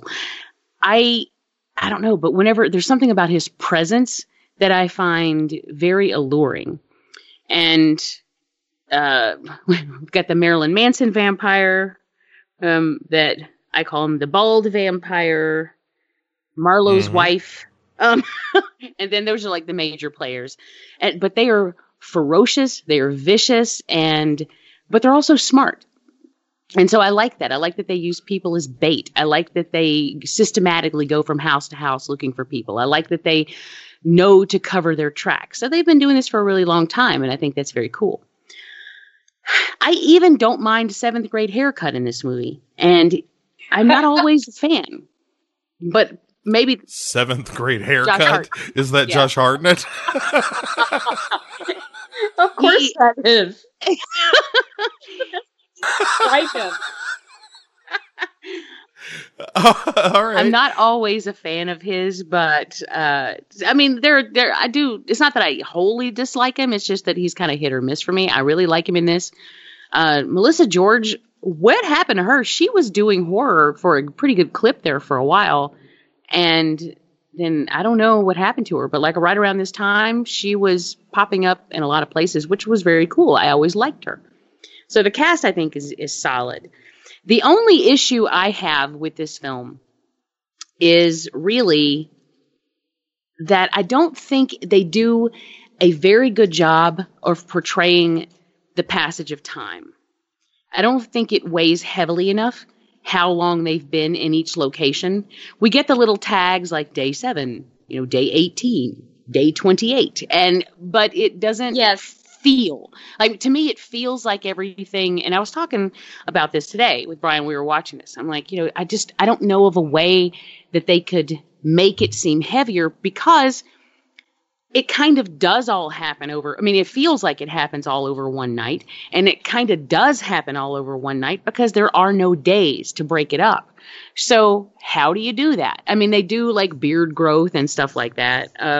But it just doesn't feel like it to me. It doesn't feel like this much time has passed. For all I know, when they went to the general store and they killed the little girl vampire, and then they're in the general store for a while, for all I know, they were in there for 20 minutes. It just doesn't feel weighty enough. And I don't know how they could do it. To be perfectly honest, I was trying to think, what way could you convey the passage of time that would make it feel like this amount of time was passing? I don't know what they could do, because without the days, like daylight to come and go and break things up, it's just, because if they could do that, if they could just give you an establishing shot of a sunrise, that would be something to hang your hat on. They can't do that here because night never ends. So I don't really know what they could do, but that really is my only issue. No, thank you for mentioning that, because that was one thing that bugged me. So at least I'm not the only one. I don't know how to fix it either. But it was just all of a sudden you'd look up and you're like, wait, it's now supposed to be day 18? I don't believe it. I don't buy it. Yeah, and I don't either. And to me, that is a stumbling block to this, not really for the story, but mainly just for the impact that it has on me as a viewer. I cannot adequately feel what they're going through, and exactly how long they've been going through. Like, I'm not there with them on the ride, because it just doesn't feel like that much time has passed. And I don't buy it, like you said. Like, there's nothing to make me buy it. I don't necessarily think that's a filmmaker's fault, because like I said, I don't have an answer for that. I don't know how they could fix it. But to me, that is the inherent issue that I have with it. Other than that, I'm pretty happy with it. I didn't realize until this viewing that it was directed by David Slade, who also gave us Hard Candy. Yes, which I love. Oh, absolutely. At times, it kind of looks almost Zack Snyder-y, and it's not all the time. I was paying attention to this, and it's not all the time, but sometimes the characters have that sort of shiny veneer that Zack Snyder does, that golden, shiny tone. I don't know if that makes any sense, but yes, like you watch his films, like people have that shiny golden look to them sometimes. In some scenes they have it, in some scenes they don't. So I'm not really sure what the idea was there, or if maybe it wasn't intentional. Maybe that's just the equipment. I don't know. I love Ben Foster is the stranger. He just is. I don't know what his accent is, but he's creepy and weird. It's crazy person. Oh, for sure. It's creepy and weird. I love how gory this is. There is a particularly fine decapitation when they're at the, what is the Utilidator? Oh, the Utilidor, yes. Utilidor, when he's chopping off Billy's head. Yeah. Oh, that's a good one. That is really good. And that's another thing I have to give this film props for, is every time, and because there are several times we see decapitations or even hear them, if the one that he goes around the corner and does. And they make it very clear that they're not doing some Walking Dead take off your head with one swoop bullshit. This is very realistic in that he's having to take numerous hits with this axe to get someone's head off, which is, they're heavy and meaty every time. And that gives it a real sense of to me, horror and realism that you often don't get in films, because films love to do that whole, I've got this sword, so I'm going to take off your head just like that, when it just doesn't work that way, because we have bones, and it's not that easy. Right. I like the fact that they took the time to give this some weight as far as that's concerned. So that's definitely a point in its direction. Like I said, really the only issue I have is the time passing, and I can't fault them really, because I don't know what I would do to make it different. So if I can't offer up a suggestion, who am I to criticize, I guess? But yeah, overall, I really enjoy this film. Yeah, I agree with what both of you are saying. I enjoyed this more on the rewatch, I think, than I did the first time I saw it. I don't know how many times I've seen this movie, maybe 3 or 4 at this point. At any rate, I enjoy it quite a bit. I think it is much better on the front end than the back, because at a certain point, I have this complaint a lot these days. This movie is about 15 minutes too long. Yes. It starts to drag once they start going from like, hey, we've got to get to the station, and then from the station to the store, and then from the store to the Utilidor, and it's just a bunch of running from building to building. And it's the same scenario. And it gets right. It's, oh my God, we're going to be heard somebody make a distraction and then we're going to run for it. And they do that like 3 times in the movie. And the first time it happens, I'm totally on board. Right. By the time that, Bobby from Sons of Anarchy is driving the tractor through the building, I'm like, this is cool, but this is also the 3rd time we've done this. I thought it was just me, honestly. When I was watching it, I was tired and everything, and I thought that, like, I rewatched it again today, and it still felt, I don't know, I'm still very tired, but, so I thought it was just me, but I'm glad to hear that someone else is saying that they thought it was a little bit too long. Yeah, I think there's a lot of great stuff in it. And maybe that's why, we seem to be kind of damning it with faint praise, is that the first hour of it is really good and really compelling, and the vampires are cool and savage, and you get just enough hints of their backstory that it's satisfying. They're not completely enigmatic, but there's a lot of gaps in what you know about them, about where they come from and all that kind of stuff. I like the fact that it's just this boat that rolls up and Ben Foster is just like, hey, everything ready for vampires? Hee. And Renfield that was he is. Pretty dead on. Yeah, I like his character in it. But yeah, at a certain point, I just start to get tired. And by the time that cool ass decapitation rolls around, I feel so fatigued by the movie, I don't enjoy it as much as I should. Like, if you took about 10 minutes out of all that scampering around and tightened this movie up a little bit and did maybe found some kind of trick to do the transition of time a little bit better besides the beard that Josh Hartnett can't grow. And I sympathize. I'm in that because he's perpetually in the 7th grade. Geez, Melissa George, it sure is great to be a sheriff out here in Alaska. He is I like him just fine in this. I think both he and Melissa George are probably 8 to 10 years too young for the parts that they're playing, but fine. It's Alaska. Yeah, it's Alaska, Jake. So, yeah, I think the reason that we might be kind of down on the movie a little bit is because it's real close to being an absolutely great movie, and it kind of gets it in its own way, in my opinion.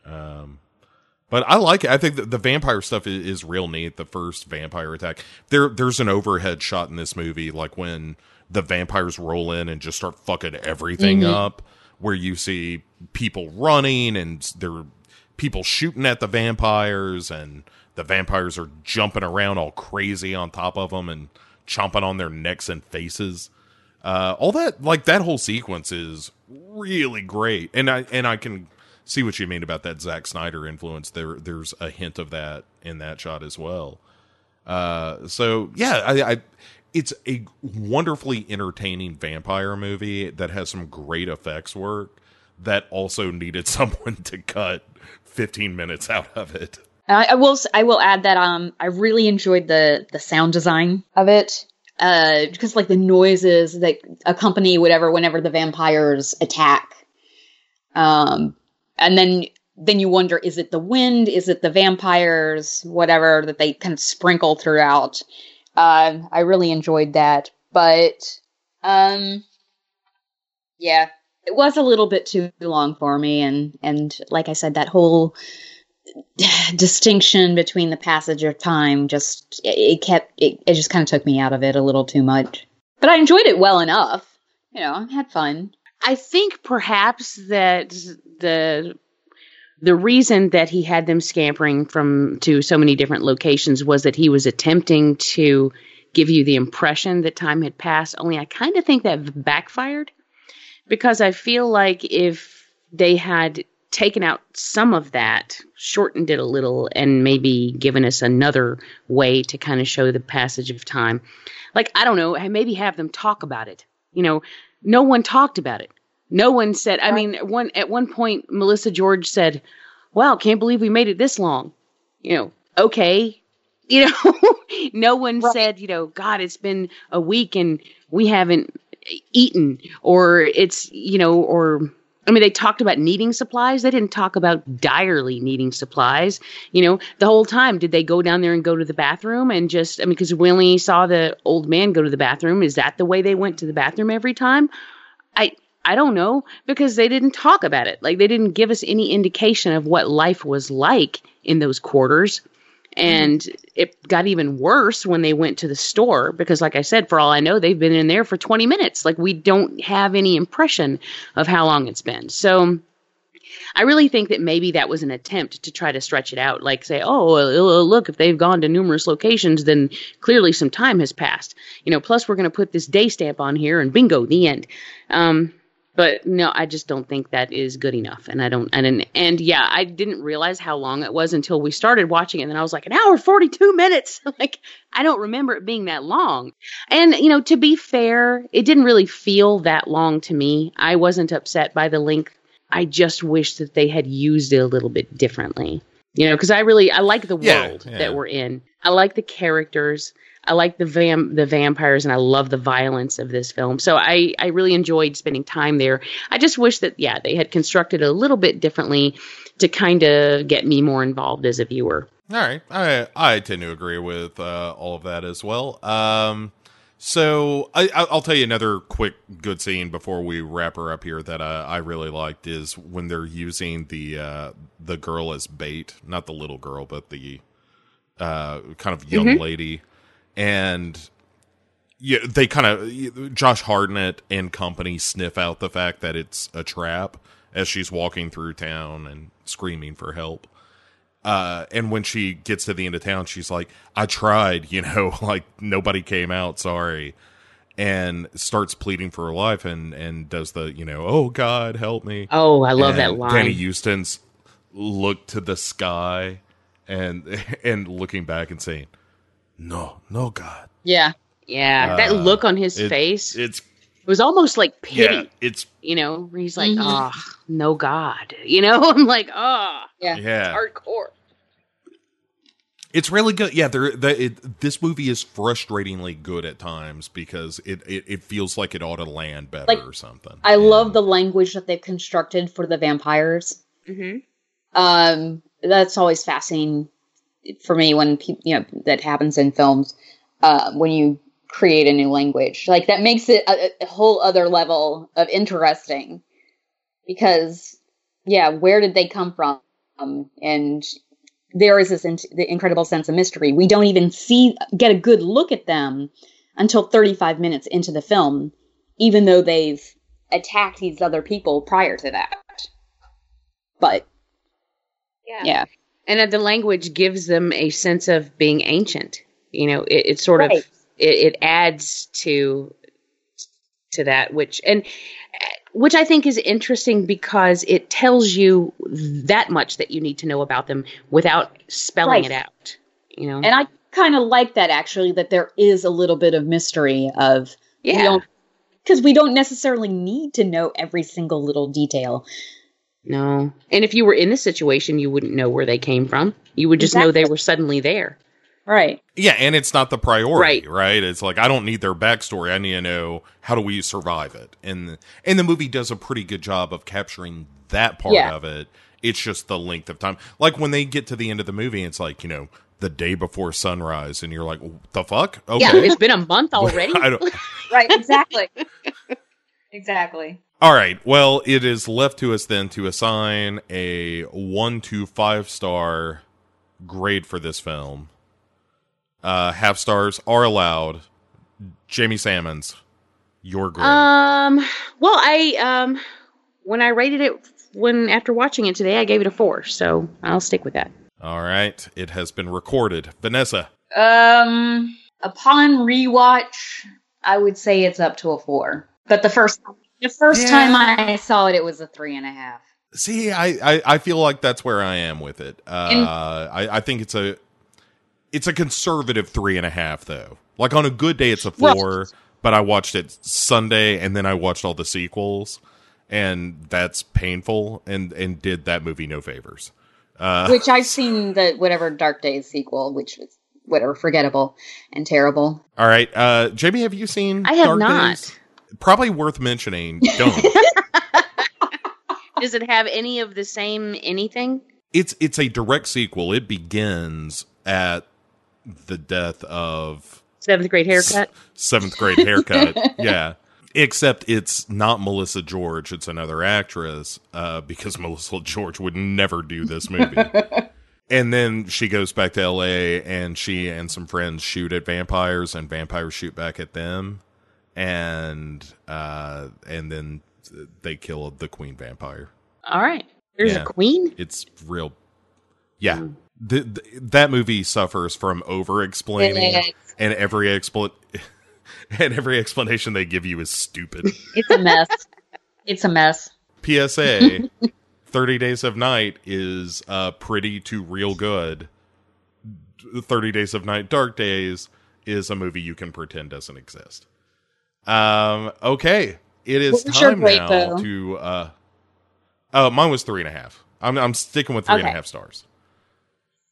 But it's a conservative 3.5. It's 3.5 to 4. If we did quarter stars, which we don't do, and under no circumstance would that be. You get the exception yourself, but I wouldn't get the exception. So didn't mention it. Yeah. So if we had quarter stars around here, it would be chaos. we cannot allow it. So enough about 30 Days of Night. But check it out. I think we all agree that it's worth a watch if you've never seen it, for sure. Definitely. It's pretty good. But we now turn our attention to a film entitled Tragedy Girls, our main feature for the night. And now our feature presentation. Sometimes I just feel like nothing I do matters. Like I'm not special. We only got one retweet today from your mom. Sad. We were just wondering if maybe you could give our blog a shout out. A shout out from me would be a little off brand. I have 15,000 followers. You know what that means? A community like this? More to the left. His heart's more to the left. You're just hitting bone, dude. I'm trying. Mr. High is trending. I really hope nothing bad happened to him. It's like poof. He vanished, right? Anybody could be next. Even you. You can find more information on our Tragedy Girls Twitter page. Your brains, my charisma. You can do anything. Quick soundbite from the Tragedy Girls. OMG, I can't even with this right now. Are you afraid that the killer will target you because of your infamous blog? We will not take any more shit from this serial killer. I'm so scared right now. Look amazing. Jeez. Michaela? Shit. Damn it, okay. I'm sorry. Stay in character. Phone's off, but it's a matter of life and death. You bitches are crazy. We used to be the same, you and me. Do you remember our first time? I just want to know, what's next for the Tragedy Girls?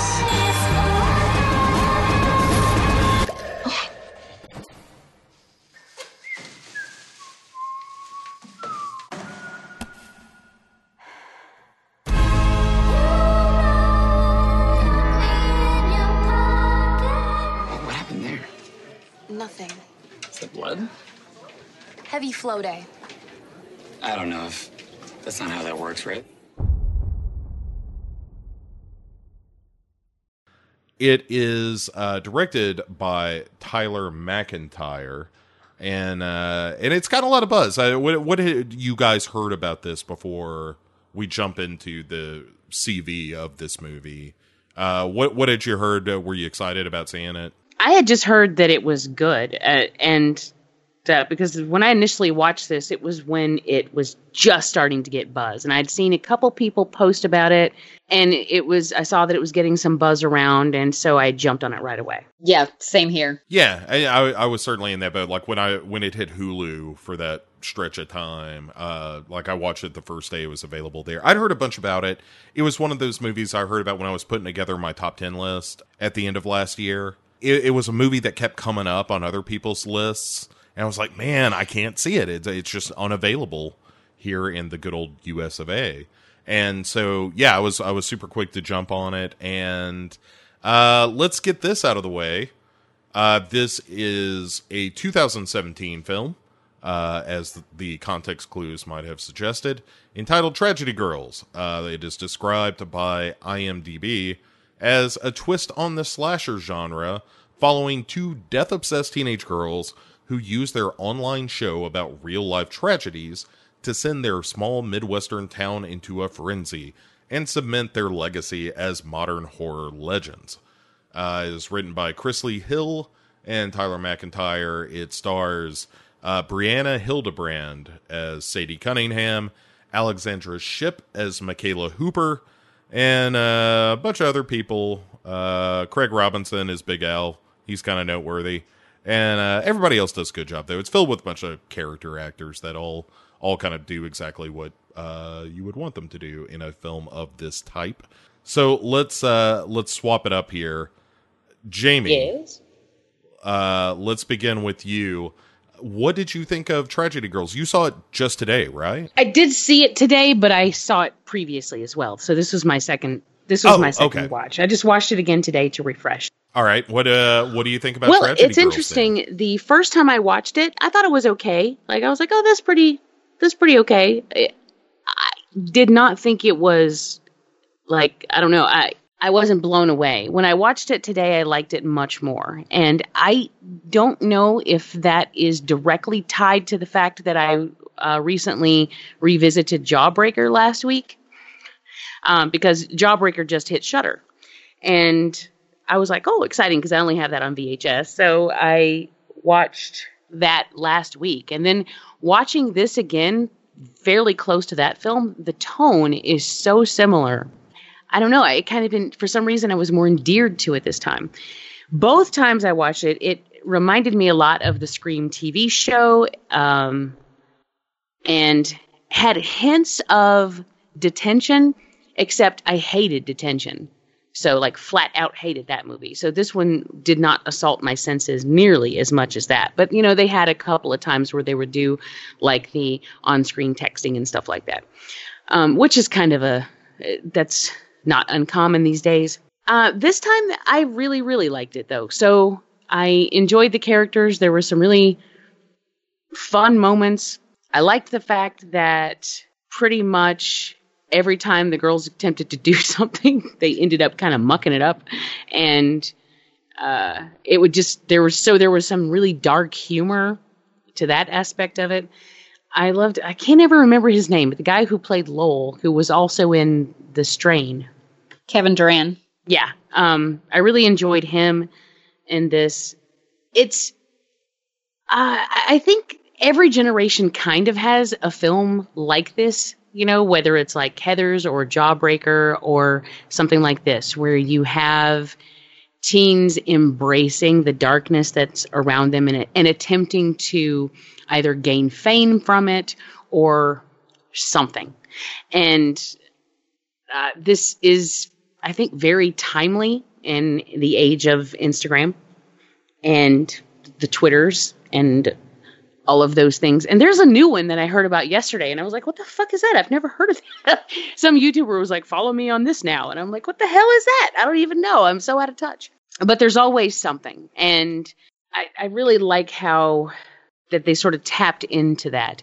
But a lot of the storytelling here is kind of timeless. You know, so they took storytelling tropes that we've seen for decades and kind of pushed them into a current world. And I think they did it pretty well. You know, so we have themes that we've seen before, you know, themes of popularity or getting the guy and or the girl or, you know, wanting to fit in, or, you know, we've got the nerdy girl who cracks me up dancing after she's drunk at the prom.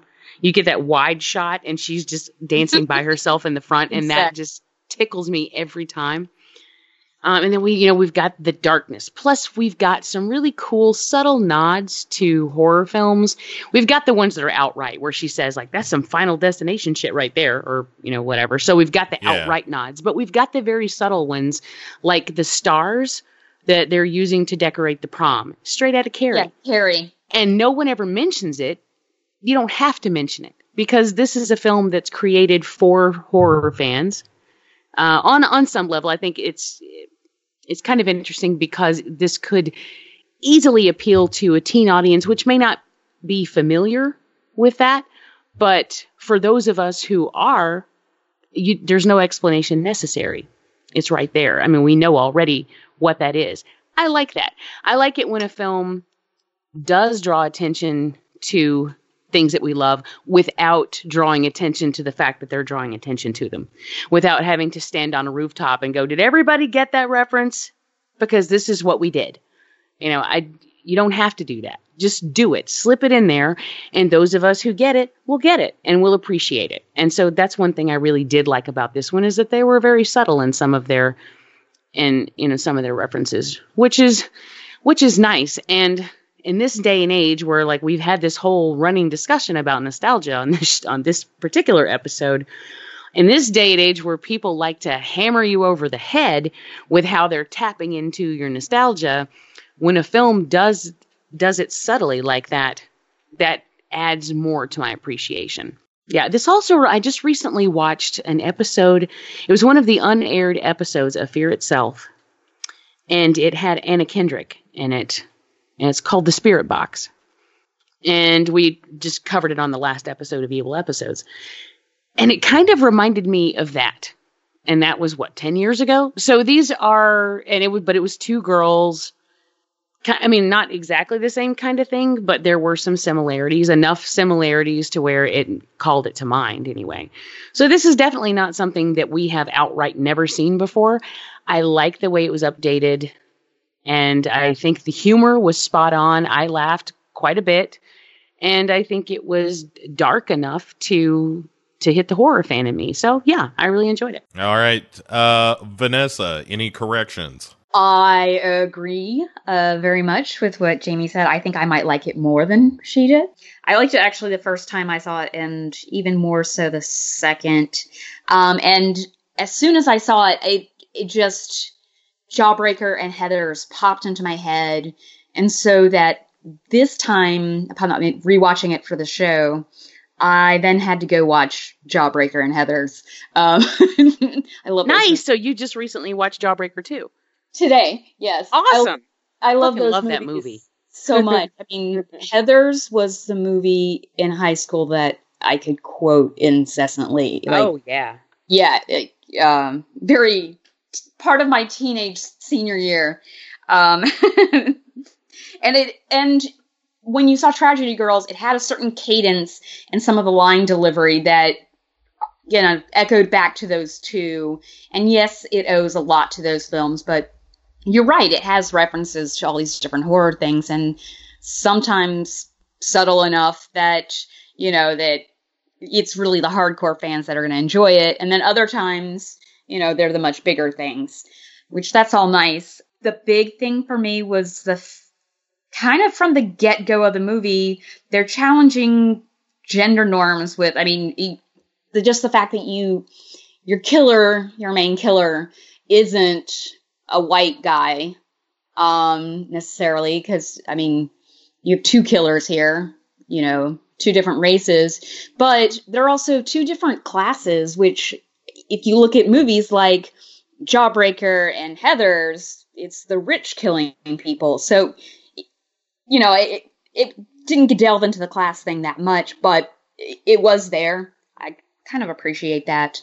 And again, just to see that there was a woman of color in a lead, it's nice. But from the get-go, it starts out challenging, like I said, gender roles with, they're doing the make-out in the car, and she's, saying you need to go check on this. Like, I just thought you were a fucking man. Like, just some of these lines that are come out, always, like, trying to, okay, this is what you expected me to be in this cutesy little quote-unquote girly box and be harmless and do blah, blah, blah, blah, blah. But that's not at all who she is. And here at the end, when this guy has professed his love for her and says she doesn't really mean it, spoiler, sorry everybody, she, I love the real you, and she's like, you don't know the real me. And the fact that it's her friend who knows her and who gets her. I really appreciate that as an ending rather than a cop-out of, oh no, could easily get rid of the female friend, who's the sociopath. But, and she could have mended her horrible ways, the Sadie character. No, she's just as much a sociopath too. So it's nice to see that the film didn't pull that punch. Vanessa, I will go you one further and say that it's not just a story of like her, realizing that, oh, you don't know me, it's my friend who really knows me. This movie's construction is like any John Hughes romantic comedy. Like, I would argue this movie is more of a love story than it is a friend story. Not that there's anything physical between these two girls, but I think it's beyond friendship. Or at least it has all the beats of that movie, right? It's her having this it's Some Kind of Wonderful is the movie it reminds me the most of like Eric Stoltz and Mary Stuart Masterson have this friend relationship that is close, and then he meets Leah Thompson, or in this movie it would be the guy, and then but the night of the big dance, he realizes, Eric Stoltz realizes that it's Mary Stuart Masterson that he's been in love with all along. And in this movie, it's, she belongs with her friend. And I think this is totally a horror romantic comedy about these two girls who realize, particularly Sadie, who realizes that the person that, the person I've wanted has been right in front of me all along. Exactly. Well, if you've ever had a friend that you've had your whole life, there inevitably comes the time when one of the friends is going to like branch out and get a significant other first. And there's always that bit of, it's kind of bittersweet. Like on one hand, you're happy for them, and the other hand, there's some jealousy involved because you no longer can spend every waking moment together. Right. And it's a very real thing. And I think, Bo, I think you're right. I mean, it does have all the beats of a classic John Hughes love story, but it is also something that is extremely relatable to anyone who's had a friend like that, or been on either side of that coin, whether you are the one who got the boyfriend or the girlfriend first, or whether you're the one who was sort of in a way left behind when the other friend did that, and hell, you don't even have to be in high school for that to happen. It happens all the time. Absolutely. Yeah, all right. I'm glad I'm not alone then. Yeah, I think it's, not to mention the fact that a lot of the kills are very funny and kind of gruesome, and there's a fun storyline where there's the serial killer that they have taken capture, who escapes and then hunts them, but like all that stuff is real fun. I'll tell you, the one thing that is strange about experiencing this movie was that I watched this and then got interested in other stuff Tyler McIntyre had done because I thought Tragedy Girls was so strong. And then I watched Patchwork, which I actually think is the better movie that nobody really talks about. And it's, I think, superior in almost every way to Tragedy Girls, and that's saying something. Have you? Neither of you have seen it? I have not seen that. It's on my list. I have a very long list of things to watch, though. Oh shit, it's good. It's in a way it's much sillier, and I don't know. Maybe it's my own nostalgia, but it reminds me so much of Reanimator. I can't stand it, and it's very knowingly a bit of a tip of the hat to Reanimator. But the thing I like about it, not to talk about Patchwork instead of this movie, but the thing I liked about it is where this movie is sort of, like you said, it's kind of playing against the gender types and gender norms and making its comments about social media and that kind of thing. But at times, my biggest complaint with the movie, I think, is that at times it seems to be trying to say so many things that it muddles a more direct statement that perhaps it could make. And I think where Patchwork shines is it is very much about the way that women communicate with one another. And it's a fascinating vehicle for that conversation. And it's so well done, and it's gory and goofy and really weird and wonderful. And much like Tragedy Girls, filled with great performances. And I think we would be remiss not to mention again Brianna Hildebrand, who plays Sadie, who's kind of the main character, really. It's sort of her movie. And then Alexander Shipp, who plays Michaela, who's her partner in crime. And I think they're both terrific in this movie. I know that Brianna Hildebrand was in Deadpool. I thought she was really funny in that. I like her Exorcist TV series, too. Who was she in that? On the second season, she was like the oldest daughter in the house that was possessed. Oh, I haven't seen the second season. No, it was good. I think the first That's season why was better. she was familiar to me. But, yeah. Okay. And she got to play gay on that, too. Considering she's out anyway in real life. But oh, wow. Okay. Well, at least bi, officially. Oh, sure. All yeah. Right. But that's kind of interesting. I mean, that yeah, okay. Yeah. Anyway, side note. But I've liked her since I saw her in Deadpool, but yeah, I really like after watching her in the Exorcist TV series, I'm like, no, she's definitely an interesting performer, I think. I wasn't familiar with many of the other actors in this, I have to say. Yeah, I always like seeing Craig Robinson show. Well, yeah, I mean, other than Craig Robinson. It makes me happy. Yeah. Yeah. And Nikki Whelan, I think is her name, who played Mrs. Kent, I know her from stuff. I think she was in Sleepy Hollow, the television series, not the movie. Josh Hutcherson from Twilight, from Hunger. Oh, that's right, yeah. Because he's kind of uncredited, but he has a really funny cameo in the film. Yeah, but it's kind of perfect that he's cast in that role. Yeah. Oh, man. Yeah, again, I feel like I'm underselling Tragedy Girls by talking up Patchwork a little bit, but Tragedy Girls is great. It's a great movie. It's smart. It's well done. It's well acted. It's very funny. Anybody else have points they want to make before we score this thing? I like the music in it. Oh yeah, no, I'm glad you brought that up. I do. I love the sound. Really liked the music in this. Yeah, every bit of it. Yeah, and I loved little things that, like the fact that the gym was called Gunbusters, and it had a picture of muscles. I don't know. It was something stupid that just made me giggle. Yeah, it's filled with a ton of nice little touches throughout the movie. Like you were saying, there's a shot of I think it's Sadie and Michaela sitting across from each other.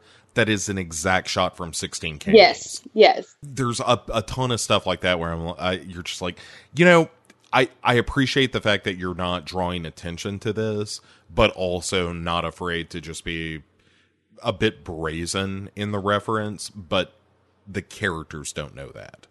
And I appreciate that. It is knowing and a little meta without ever bragging about it. Yeah. All right, let's do the let's keep the consistent grades here. Let's just do 5 stars, half stars allowed. Jamie. Yes. Scale of 1 to 5. How good is Tragedy Girls? I'm going to say this is I'm going to say it's a 4.5. All right. So let it be written. Vanessa. I would say 4.5 as well, although that may change when I rewatch it. Because I'm enjoying it the more I see it. All right. I am going to go with a 4, only because I have seen The Other Side of the Mountain where Patchwork is, and that's the 4.5 film. So, yeah, it's a great movie. If you haven't seen Tragedy Girls, It is a terrifically entertaining, and unlike our complaints with 30 Days of Night, this movie's like, what, 90? It's under hour 40, and it is brisk. Yeah. This movie it whips by. Yeah, and I also apparently I'm liking it more with each viewing because I liked it much more this time than I did upon my initial watch. So it's one of those movies that grows on you, and I always dig that. Yeah, me too. All right. I'll tell you what, we're going to take one more break, and then we'll be right back to wrap up the show. Woo-hoo. We'll see if Bo knows how to do it. I don't. Spoilers. Welcome back to episode 124 of Devour the Podcast. Gee, I hope you enjoyed it, ladies and gentlemen. Vanessa, what did you think? Was it painful? Or have you heard anything? Not yet. Should I ask for my money back? How much did you put in? Wait. And also, you mean Jamie's not sharing that money with you? Jamie, you said I had to pay. Shh. We'll talk about it later. Oh, okay. Forget that. Forget I said that. Anyway. What a nest of vipers this show has become. That was super fun. Jamie, always good to be with you as well. I would like to know, as we wrap things up, what are you going to be watching coming up that you're excited about that you want to tell people about? Well, I definitely plan on hitting the theater this weekend to see A Quiet Place, that's for sure. I'm excited about that. Yeah, that looks pretty good. Yeah. So, yeah, that's definitely on my radar. Show-wise, check it out. I'm going to be on Short Bus. I can't wait. I've made them do The Creeping Terror, and we're recording that tomorrow night. Right on. Anywhere else people need to be on the lookout for you? Well, should have a new Cinema Beef coming out soon. I am also now a permanent member of the Married with Children podcast that drops every Wednesday. We're going through that episode by episode. There's a new Evil episodes that came out a little while ago, and we've got a new ABCs coming this week. And we're taking a break from our Colossal Collection show to go back to original format with letter Q. So Dave's joining us, and it's going to be like it used to be. And for anybody who doesn't know what Colossal Collection is, that's Brian and I have been digging, just going through our film collection. Right now, I'm kind of mired in this 20-pack of, it's called Nightmare Fuel, but they're full of shit. It's mostly late 80s, really bad action movies like Abraxas, Guardian of the Universe, and Laser Mission. You bad-mouthy Abraxas. Laser Mission. We've got to find the coal. Yeah, exactly. Yeah. And I got through, I thought there was only one disc, so there were 5 movies. I was excited. We got to the end. And then Brian's like, oh no, there are 4 discs. There are 20 movies. And I'm like, God damn it. So we're still trying to work our way through that one. And I guess they decided they could call it Nightmare Fuel because there is a Christopher Lee movie in it. But they have Christopher Lee on the cover and Vincent Price on the cover. And the first 5 movies are all action films from the 80s. So I don't know. It's fucking Mill Creek, I think. So there you go. There you go. But that's, we're still trudging along. As of today, I have watched so far since January 193 movies. Wow. Yeah, and actually 194 if you count me watching Tragedy Girls twice. So I don't. Then 193. All right. Official count. Vanessa, what are you going to be watching that you are excited about? And also, where can people find you? Well, I will start out. I'm on the VD Clinic, also VD Clinic podcast. let me clarify that. Not just any random VD Clinic. Yeah, not just advocating for safe sex out there. Anyway. Just go to a bus station. I'll be there. Aren't those called STIs now? Yes, they are. Okay. Instead of STDs, so. I know. Anywho. What? Yeah. What, sexually transmitted infection, I suppose? It's like every generation has to have its own name. I don't know. It used to just be VD, and then it became STDs, and now it's STIs. Anywho, play safe. This ain't your daddy's STD. Play safe, kids. But over there, we just released the episode of the graphic novel and movie of My Friend Dahmer with Bo as our guest. And next month... That was awesome. That was. I had so much fun. We had way too much fun with that. But next month we'll be doing Liquid Sky and reading the novel of Lesson Zero. So, yeah. Drug-fueled 80s, baby. Which I continue to say is a criminally underheard soundtrack to a film, is the Less Than Zero soundtrack. It's amazing. Agreed. But we're not doing the... Great. It doesn't matter. Any excuse to talk about that Danzig song. No. I agree. You don't hear any complaints from me. But, how can you bring back the dead? And I have to mention movie that I'm looking forward to watching. After Bo brought it up on Morbid Mondays yesterday, I had to go online and buy a copy of Embrace of the Vampire.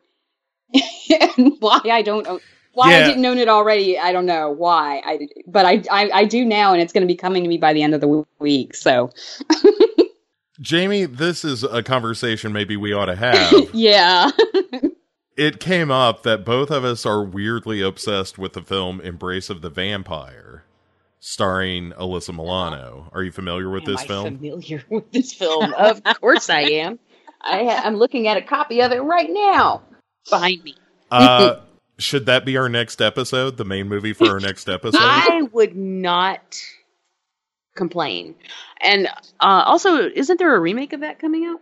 There is a remake already. Oh, it's out, already it's out. Not Okay. very good. Okay. Assuming, of course, that your stance is the original is good. Well, it's Alyssa Milano. I have just this weird fascination with Alyssa Milano movies. Period. I don't know why. All right. Okay. All right. Let us mark it. The next episode of Devour the Podcast will feature Embrace of the Vampire, which we should all be a little ashamed of, but I'll tell you what, that conversation's going to get weird. Yeah. And hopefully no restraining orders will be taken out on us. We'll see. We'll see. Can we also do Fear and Poison Ivy too? I'll tell you what, it is going to be up to the listeners, of course. On April 16th, on that Morbid Monday, you will be able to help us pick the film we're going to be talking about. If you hop over to the Facebook group for Devour the Podcast, we will be asking you, the listeners, for movies that are available on the major streaming services. Once you have given us 10 of those, then on the following Morbid Monday, we will randomize, we'll spin the wheel, and get the title for the next episode that we do. So you, the listener, will be the decider. Should it be Fear? Should it be Poison Ivy, or Poison Ivy 2, or Poison Ivy The New Seduction? Should it be the remake of Embrace of the Vampire? Should it be something sexy, or do we need a palate cleanser? And because the perfect pairing would be something like, Rosemary's Baby and Embrace of the Vampire. Although we've done Rosemary's Baby, I believe. Have we not? I'm pretty sure we have. Okay, I believe we have. But at any rate, that is in your hands, gentle listeners. But yeah, that's going to be a good time. I don't know that I've ever heard anyone give any attention to Embrace of the Vampire beyond an embarrassing mention or two. Oh, maybe we should do Vampire's Kiss or something. Again, it's up to the listeners. We have no control over this. It is in their hands. If you want to pick another vampire movie, I'd be down. Actually, there are a lot of different directions you could go. You could bounce off from that. So I'm interested to see what they have to say. Exactly. Yeah. So up to you. Hop over to the Facebook group page. We will have a post there where you can leave your suggestion for a movie. Like I said, we are going to take the first 10. It has to be one that we have not done on Devour the Podcast. And other than that, no rules apply other than, of course, no wagering. And streaming services. And streaming services. Has to be Amazon, Shudder, Netflix, Hulu, Netflix. Those are the 4. Has to be on one of those 4. Or do we leave a Hulu out? Is it just Amazon, Netflix, Shudder? I don't have has to be Hulu, on those 3. but... Okay. Yeah, has to be on Amazon, Netflix, Shudder, any of those streaming services. Even if you don't have that streaming service, if there is a movie on them that is available to us at no additional cost, we will watch it. Please be gentle. And as far as what I'm looking forward to watching, I'm kind of interested in watching Terrifier. I don't know if I'm excited about that. And I'm kind of curious about that movie, Pie Wicket. Oh, me too. Yeah. So I'll be checking those out here pretty soon. And then as far as catching up with me, go to legionpodcasts.com where you can find this show and others. And that's going to do it for our first time around with the new and fresher smelling Devour the Podcast. Yep. 33% more menstrual. Yeah, that's accurate. Folks, if you learned nothing else tonight, I hope it's that. Any final thoughts from you two lovely ladies? No. No, I've had a really good time. All right, excellent. Say goodnight, everybody. Good night, everybody. Good night, everybody. Sheesh. Good night.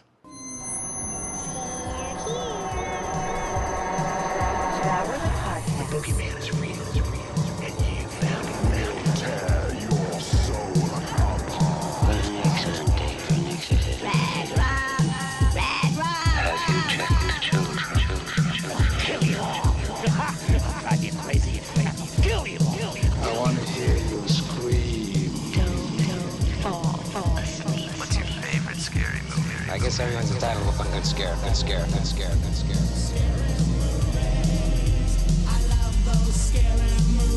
Don't just blame the movies. Movies don't create psychos. Movies make psychos or create us.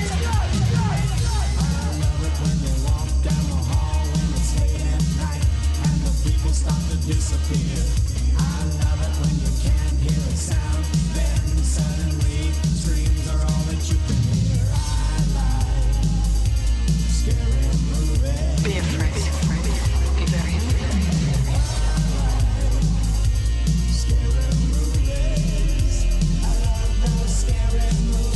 I see Danny.